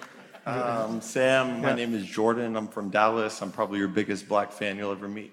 Nice. Sir, Thank you. I'm not sure what your name is. I didn't catch your name at the beginning, but Christian. I do have a two-part question. Yeah. Sir, Christian, you've been, in my opinion, unnecessarily hard on the right while ignoring the ills of the left. basically the things that Sargon of Akkad talks about, intersectionality politics. Do you not see why people may have an inherent distrust of the far left and may lean towards the right or may be centrist? Not defending the alt-right. I don't think anyone in this audience would defend the alt-right. Just being Thank you here. for that. So I don't think anyone would, but I do think that people lean towards the right because of a natural distrust of the far left. So I think that's one part. So I would like to hear an answer of why you're harder on the right than the left. That's one thing. And then, or I can ask Sam's question. That's good. Let me tell you a secret. I've seen the intricate workings of both sides, which I think most people don't have both the curse and the luxury of having. I don't think I was unfairly, I mean, I definitely talked about the left having its problems, which I acknowledge they do. I think just the term right and left is divisive in itself, because really we're all kind of in the middle floating around from side to side, right? How do I answer your question without... The problem with the right is that, and I'm talking about the far right, I am talking about the alt-right and white nationalists now. The problem that I see is that they're taking their message and they've understood how to make it more palatable to attract people through fear rhetoric. And I see that happening with very innocent, well-meaning conservative people who are now, because of the idea that there are two parallel truths happening, are choosing one track over the other because it's closer. It's not the same, but it's closer to what they believe than the other. And we're in this society where we're being chosen to choose a side. I have a lot of conservative friends. I have a lot of black friends. I have friends everywhere. So I do have the luxury of being able to listen to both sides. And what I'm seeing happening on the right is that these people on the far right are taking advantage of well-meaning people on the right. And I'm not okay with that. But don't you think the same could be said about the left? Oh, absolutely. So why you didn't say that? My experience as being an ex-neo-Nazi. No, fair enough. Fair enough. That's my expertise. That's what I'm talking about. But to answer your question, I do call it out on the left when I see it, because it enables the right. Just like the right enables the far left. Right. And we need to stop that, because this isn't a game that's going to end up with a winner if we keep playing it. We're both going to lose. Thanks, Christian and Sam, for coming out. Yeah. My name is Sashrat. I'm from Dallas here and get a lot of interaction with people in the South. And my question is, how do you respond to many of the voters, Trump voters, that probably aren't racist or anything like that, but they have this white identity politics underlying some of their motivation, where they'll see like Black Panther comes out and black people celebrate all over, and that's okay, but anytime any white thing happens, they're not allowed to celebrate, or there's women's marches and that's okay, but men's marches can't happen, and that would be something. That's because every day in our history has been a celebration towards white males. And it's okay to let other people celebrate when something happens that they're proud of. It's okay. Well, they say that it's the year 2018. Everyone's got equal rights now, and we're all humans, and so like we should be just celebrating. Well, I think the ground truth has to be that identity politics is a dead end. I mean, it's understandable. It's understandable why you would want to have black identity politics, right, or gay identity politics, or if there's, just pick your most beleaguered minority, they certainly are the most justified in playing the identity politics game. But there are diminishing returns there, and ultimately we have to outgrow this fascination with the color of our skin or the your sexual orientation or any other difference that really shouldn't matter, right? And so like we have to get to a place where we recognize that these things don't matter. And so what is the path to them not mattering? It can't be to care more and more about these differences, right? That can't be the algorithm. This is the most important thing in my life, the color of my skin. That can't be the end game. Yeah, I worry more and more that the identity politics we see on the left in response to Trump, which it's understandable that it's drawn a lot of energy from Trump and certainly from things like Charlottesville, that will just amplify the mirror image on the right. Can you say the same thing about like racial pride or cultural pride, just being proud of, like... Well, pride is also just a weird thing. I mean, pride, even self-pride is weird, but pride about your race is like how much credit do you want to take for being the race you are? It's a kind of an odd schema, but culture, celebrating differences of culture, that's great. I mean, like, celebrating Indian culture or Jewish culture, or whatever the culture. I mean, we're talking about food and music and architecture. I mean, that's all amplifying the beauty of the world. But that doesn't, if that's conveying this message of important differences between people, and different ideologies and different moral norms, right? It just highlight how people should be treated, and when to use violence and all of that. That's when it gets very dicey. So, I think pride stops when it demeans other people. So, I mean, we should all be proud of positive accomplishments. Right. But So we're down to our last 10 minutes, unfortunately. So that should. Well, we're going to try to do 4 more questions. So sorry, 2 each side. I'm very sorry to those. Actually, I'm going to break all my rules. I see women in the third positions. Can we get at least 2 women on each side as well? You can call that virtue signaling, but I actually just want to hear from women. So, okay. It is just a kind of a pathology of my life that there's so few women in situations like this that we just want to be representative of. Right. So everybody's here. Yeah. I'll be short, Sam. Completely off topic. What's your favorite moment or memory of Christopher Hitchens from the time you've been able to spend with him?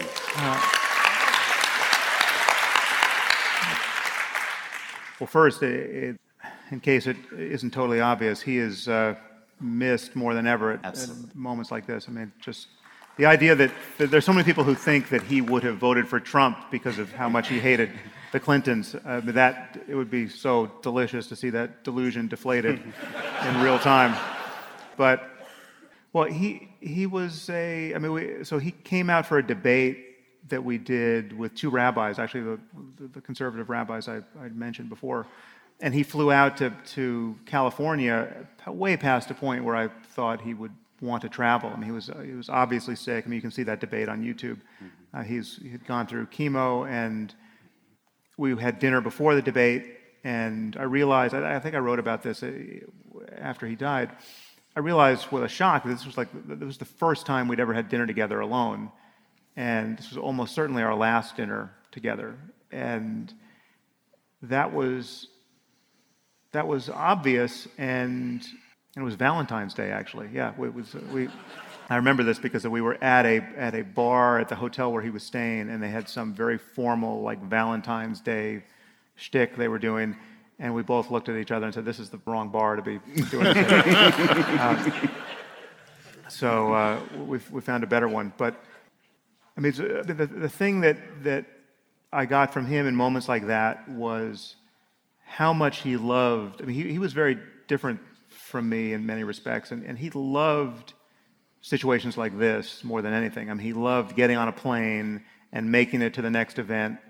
He just, it was not work for him, right? And now that I'm here, I love this. But if you meet me in the airport or in all the transitional moments, that's I don't live for that kind of moving around. And I remember actually we did this debate together in Mexico, and this is another instance where his love of this kind of thing was palpable. We did our event.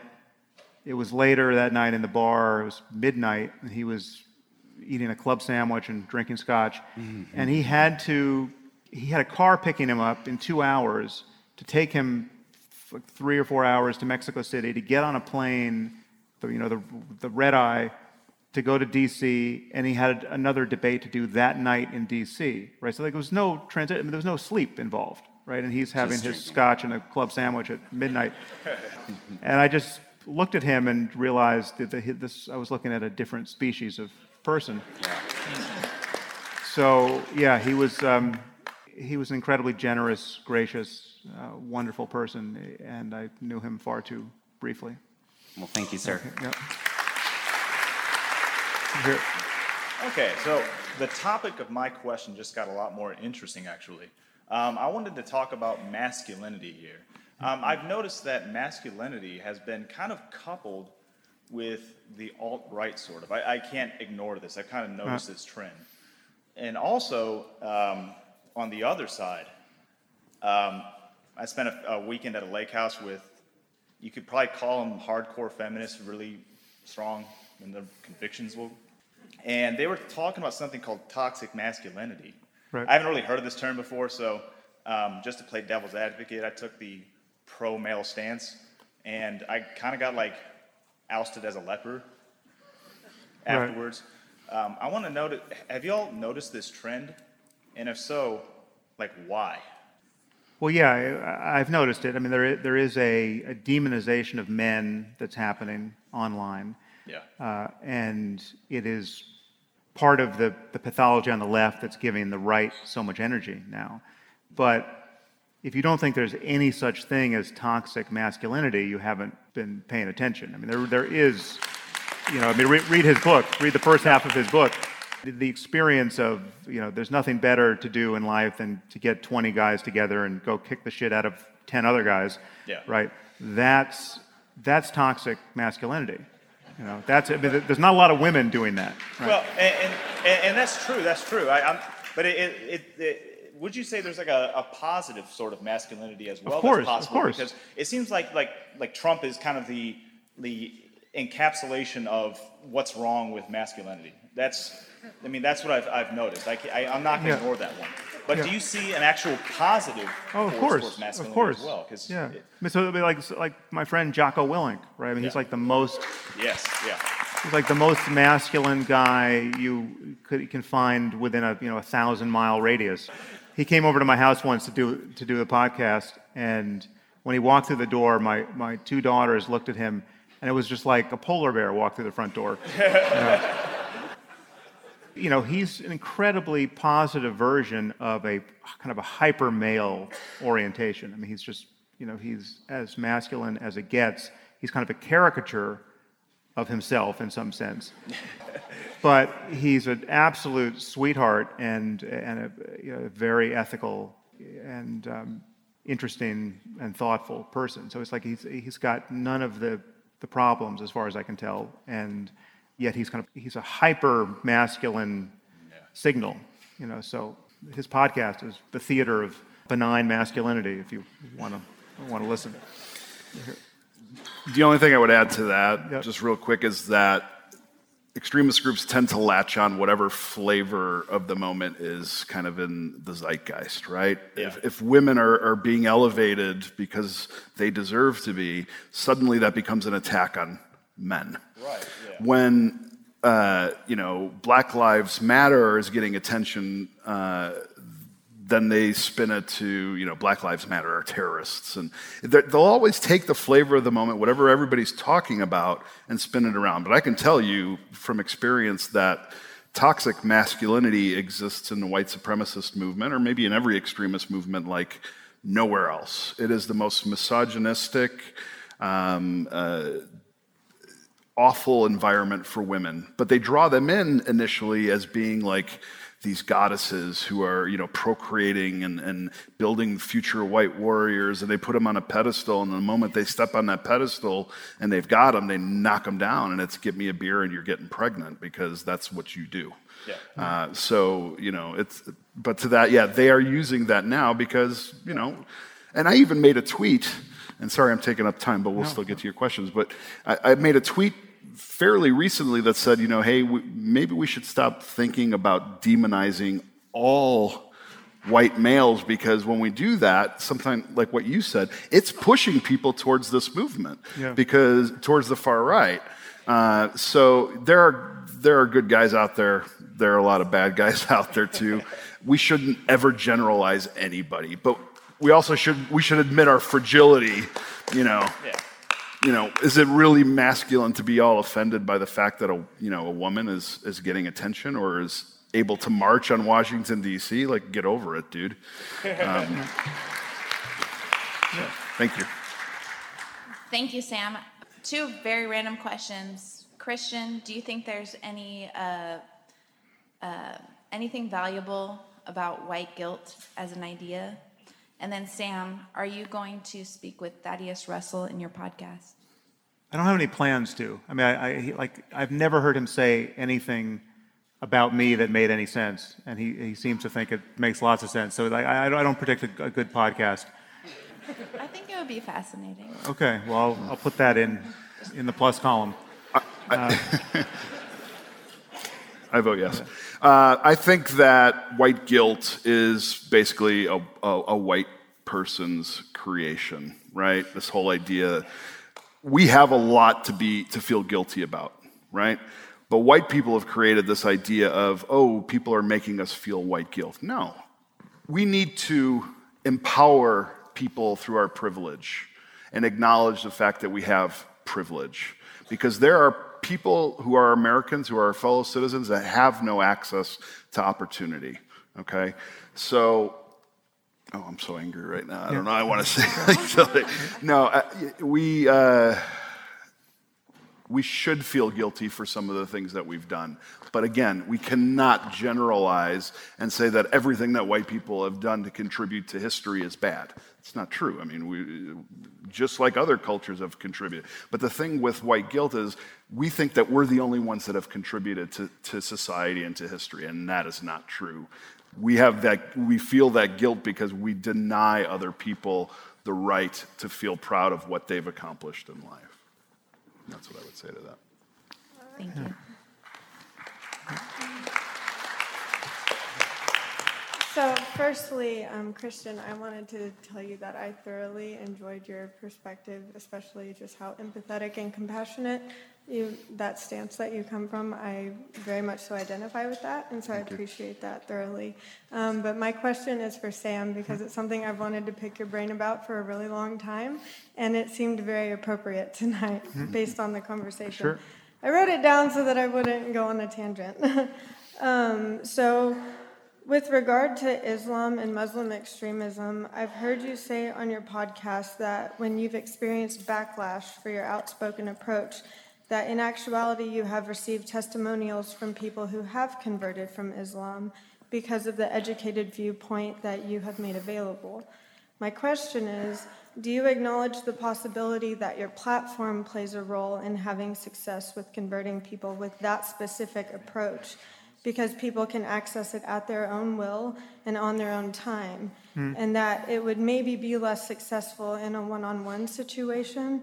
I ask because I have a strong passion for educating people about what they can do as on an individual level to create change in the world, and I feel as though, I think you would agree, Christian, that compassion and conversation are also important to acknowledge as viable means of invoking change on a personal level. So I just wanted to ask if you agree, or if you don't, could you expand on or give advice to people in general who don't have a platform to access a massive amount of people?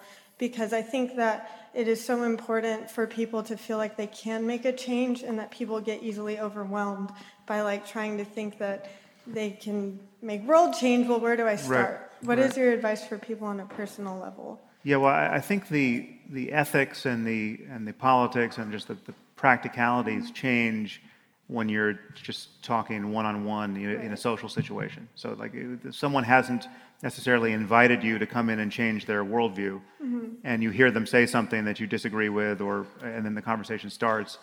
I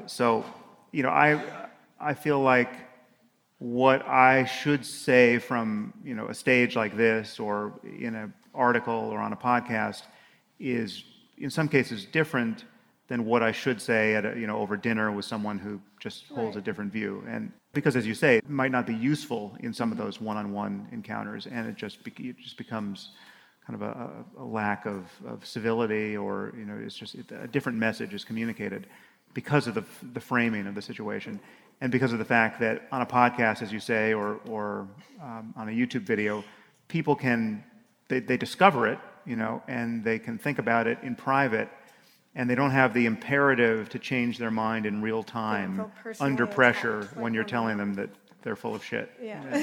Yeah. And that's why some of these conversations go haywire, but they can still be useful for other people to listen to. And I think there's a different approach warranted there, or can often be. They can often be a different approach. But yes, I've heard from many, many people who have been in surprisingly isolated and devout circumstances. I mean, I was actually on a speaking tour of Australia with Majid, and someone came up to me who had been living in, I think it was Peshawar, Pakistan, and surrounded by jihadists, by his description, and was virtually one himself, and got completely deprogrammed from watching YouTube videos.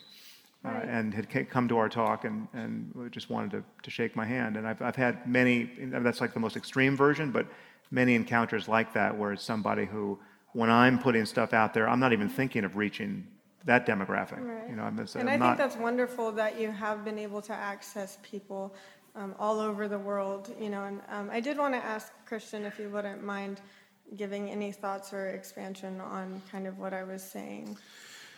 When I started telling my story, I was really scared to do that because I was afraid of being judged the same way that I judged other people. But I was really surprised that by me telling my story and other people hearing it, allowed people to come forward with their own stories. As that part of healing or conversation, I hope that I have empowered more people to be comfortable with their own past and finally admit their mistakes and be proactive to fix it. But I know the feeling of feeling overwhelmed. Trust me, I know that. When I get 100 emails a week from terrified parents, not all of them who are afraid that their son or daughter is going to be the next, lone wolf shooter, but some of those, I feel a lot of pressure because I know that this happens because of ideas that I put into the world. I discovered just a couple of months ago, 4 months before Dylann Roof committed his attack, the tragic murder of 9 innocent people in Charleston. 4 months before that, he had posted on a white supremacist website asking about lyrics from a specific band that he had heard in a documentary. And somebody showed me this post, and they didn't know it, and I didn't know it when I started to read it, but when I finished reading it, I recognized that those were my lyrics that I wrote 30 years ago that maybe partially inspired him to do that. So I planted a lot of seeds of hate, of which I'm still pulling out now, and I know feeling overwhelmed, but you have to understand that you are connected to so many people, your friends, your family, coworkers. You have the ability to use whatever tools you have. Absolutely. And your tools may not be the same tools that I have. But you have the ability to affect the people closest to you, who then can in turn go out and affect other people. So don't ever feel overwhelmed. You overwhelmed. guys say that, honestly, because I try to do that in my personal life, but I feel like it's a very important topic to discuss. And we have to walk the walk. I mean, we can't be... we can't profess believing in social justice unless we're willing to do something about it ourselves. So stop Thank talking you. and let's act.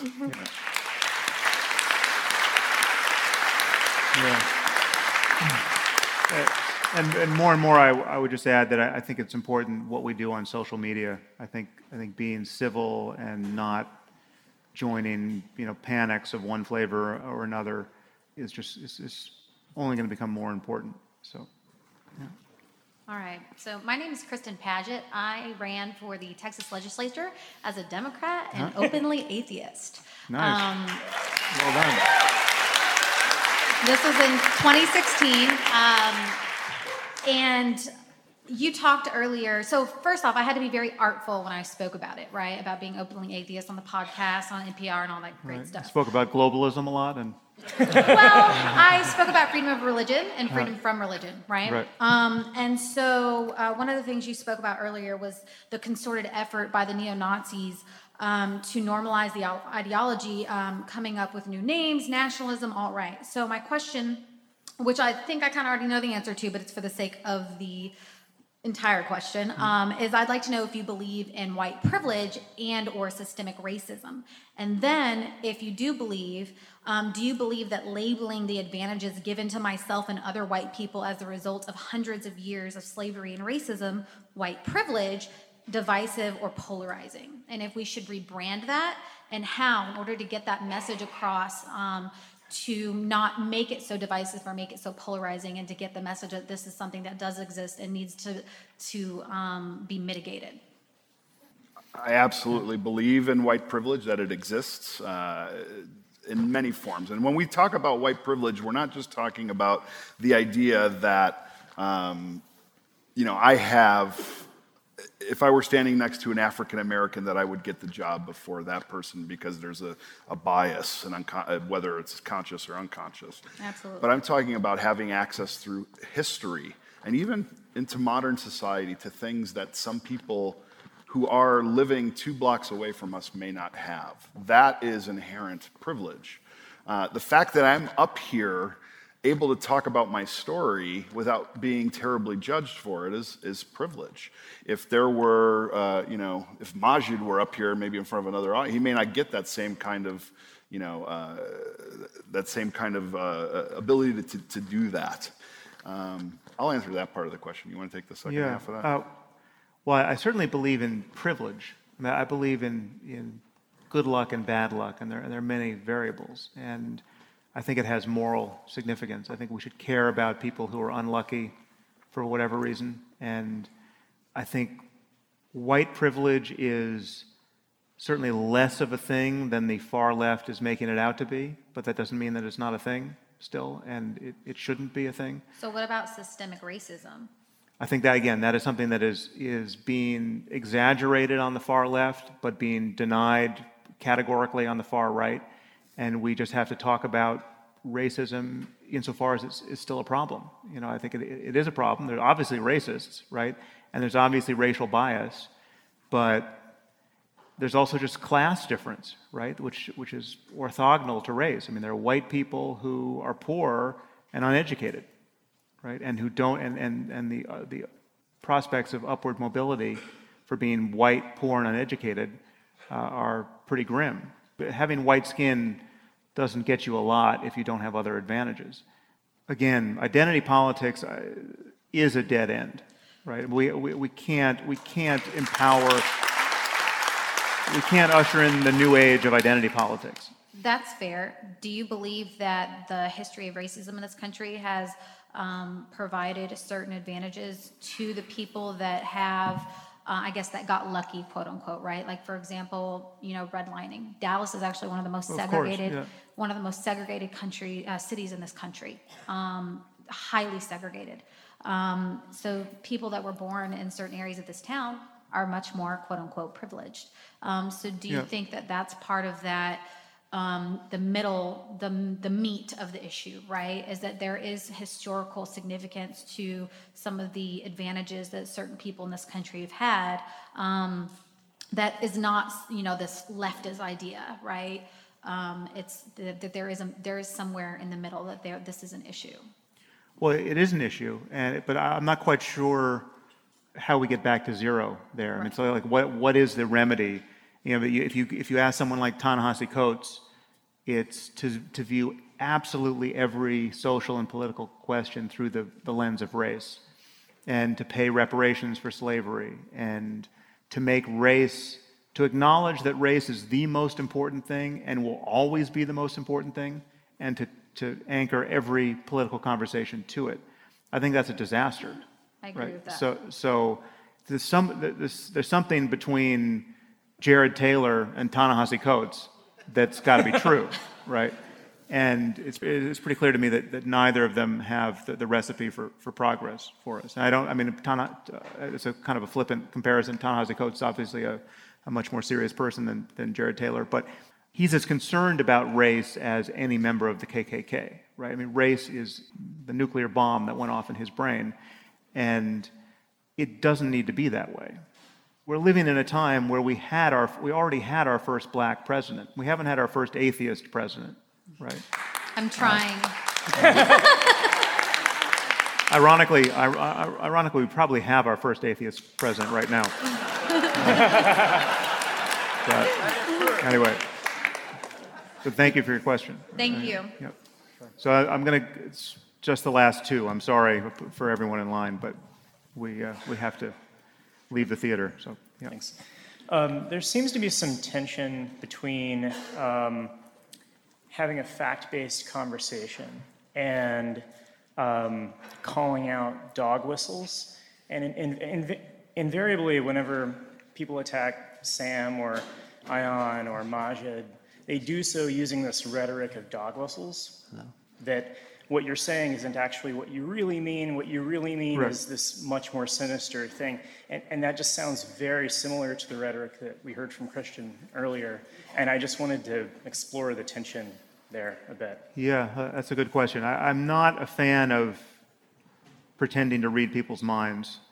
And I believe that most people will tell you what they actually think if you continue the conversation long enough, or you'll find out some other way. And I mean, that's not to say that that always works. Some people lie, and they have, and you know, Christian can speak to this, that there can be campaigns of disinformation.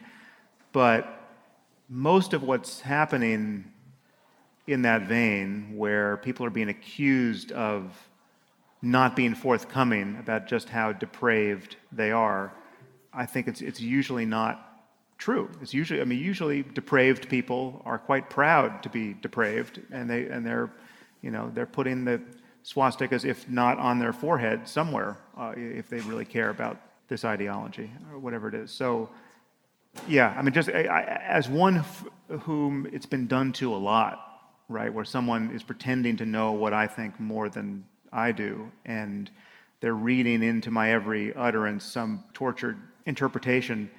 We have to extend the principle of charity to people if we want to really find out what they think and counter bad ideas and promote good ones. And so I think I'm slow to pretend to read somebody's mind, no matter how much I think I disagree with them. I'd want them to put their actual views on the table.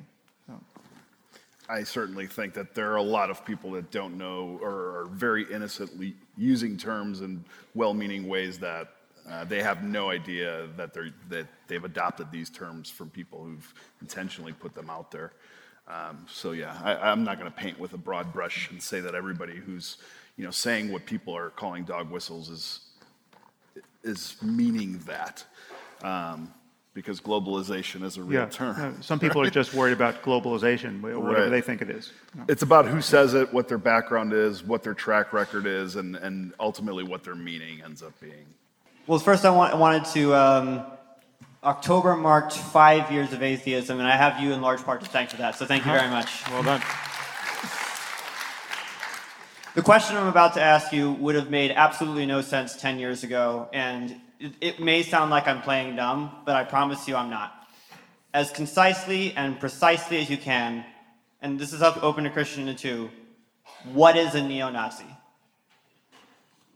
Because here's let me elaborate on that just one little bit. I've heard people call Ben Shapiro a Nazi. That's obviously ridiculous. Yes. Milo Yiannopoulos, I've heard of the Nazi, still ridiculous. And then there's Jared Taylor, and you know, people have an argument of whether or not he's qualifies as a neo-Nazi, but I'll put it this way. I'm highly suspect that Jared Taylor has any swastika tattoos. Well, he might not, but I'm going to defer to Christian on this. What is a neo-Nazi? Yeah, sure. Thank you. So under this umbrella of white supremacy, there are different factions. You've got the Klan, who has, you know, kind of bastardized the Christian religion even further and has made it their own. You've got skinheads, which are typically not very religious at all. And there are all these different factions underneath. So if we were, you know, the term neo-Nazi today has a different meaning to most people than it does to me, because to most people today, it's just a slur against anybody who's a racist, which I think absolutely takes the power away from the word Nazi, which has this very powerful, distinct meaning, and carries a lot of weight with it, negative weight. Absolutely. You know, neo-Nazi is just like, you know, its term, it's a new national socialist, somebody who believes in national socialism as a political ideology, but is new. It's the new version of it. So would you or would you not consider Jared Taylor a neo-Nazi? I would consider him a white supremacist, like I would consider all of them white supremacists that fall under this banner, whether we're talking about alt-right, white nationalists, KKK, skinheads. It doesn't make a whole lot of sense to me because there's so much nuance between all of those. but the common theme is white supremacy. To even break it down and you know, why micro-target, you know, and label. I micro-target because of the whole punch a Nazis thing. Right. Because when we get ambiguous as to exactly what is a Nazi, and at the same time we have a parallel ethic that says it's okay to punch a Nazi, you seem to open a very dangerous door. We shouldn't have that ethic anyway, even for Nazis. But no. I agree completely, but it's just way too common, and it's a very dangerous door, and I think people really exaggerate that. Yes, it is. I had Richard Spencer in an auditorium just like this, just me and him. I could have destroyed him, and I did not. Oh, I'm sure. That is not how we change the world. I've never seen any positive action come out of violence. I agree. Ever. Well, all right, thank you very much. Thank you. Thank you. On that note, I want to thank Christian for coming. Thanks, Thank you. Sam. It was excellent. Can we just acknowledge the wonderful people up in the balconies Yes. there who didn't get a chance to come down and ask a question? That is America up there. Thank you. Yes. No, I'm just kidding. You're all America. And thank you all for coming. It really, I can't say this enough. It's an incredible privilege to be able to do this, and I can do it because you guys listen to the podcast and you come out to events like this. It's really an honor to speak with you, so thank you for that. Thank you.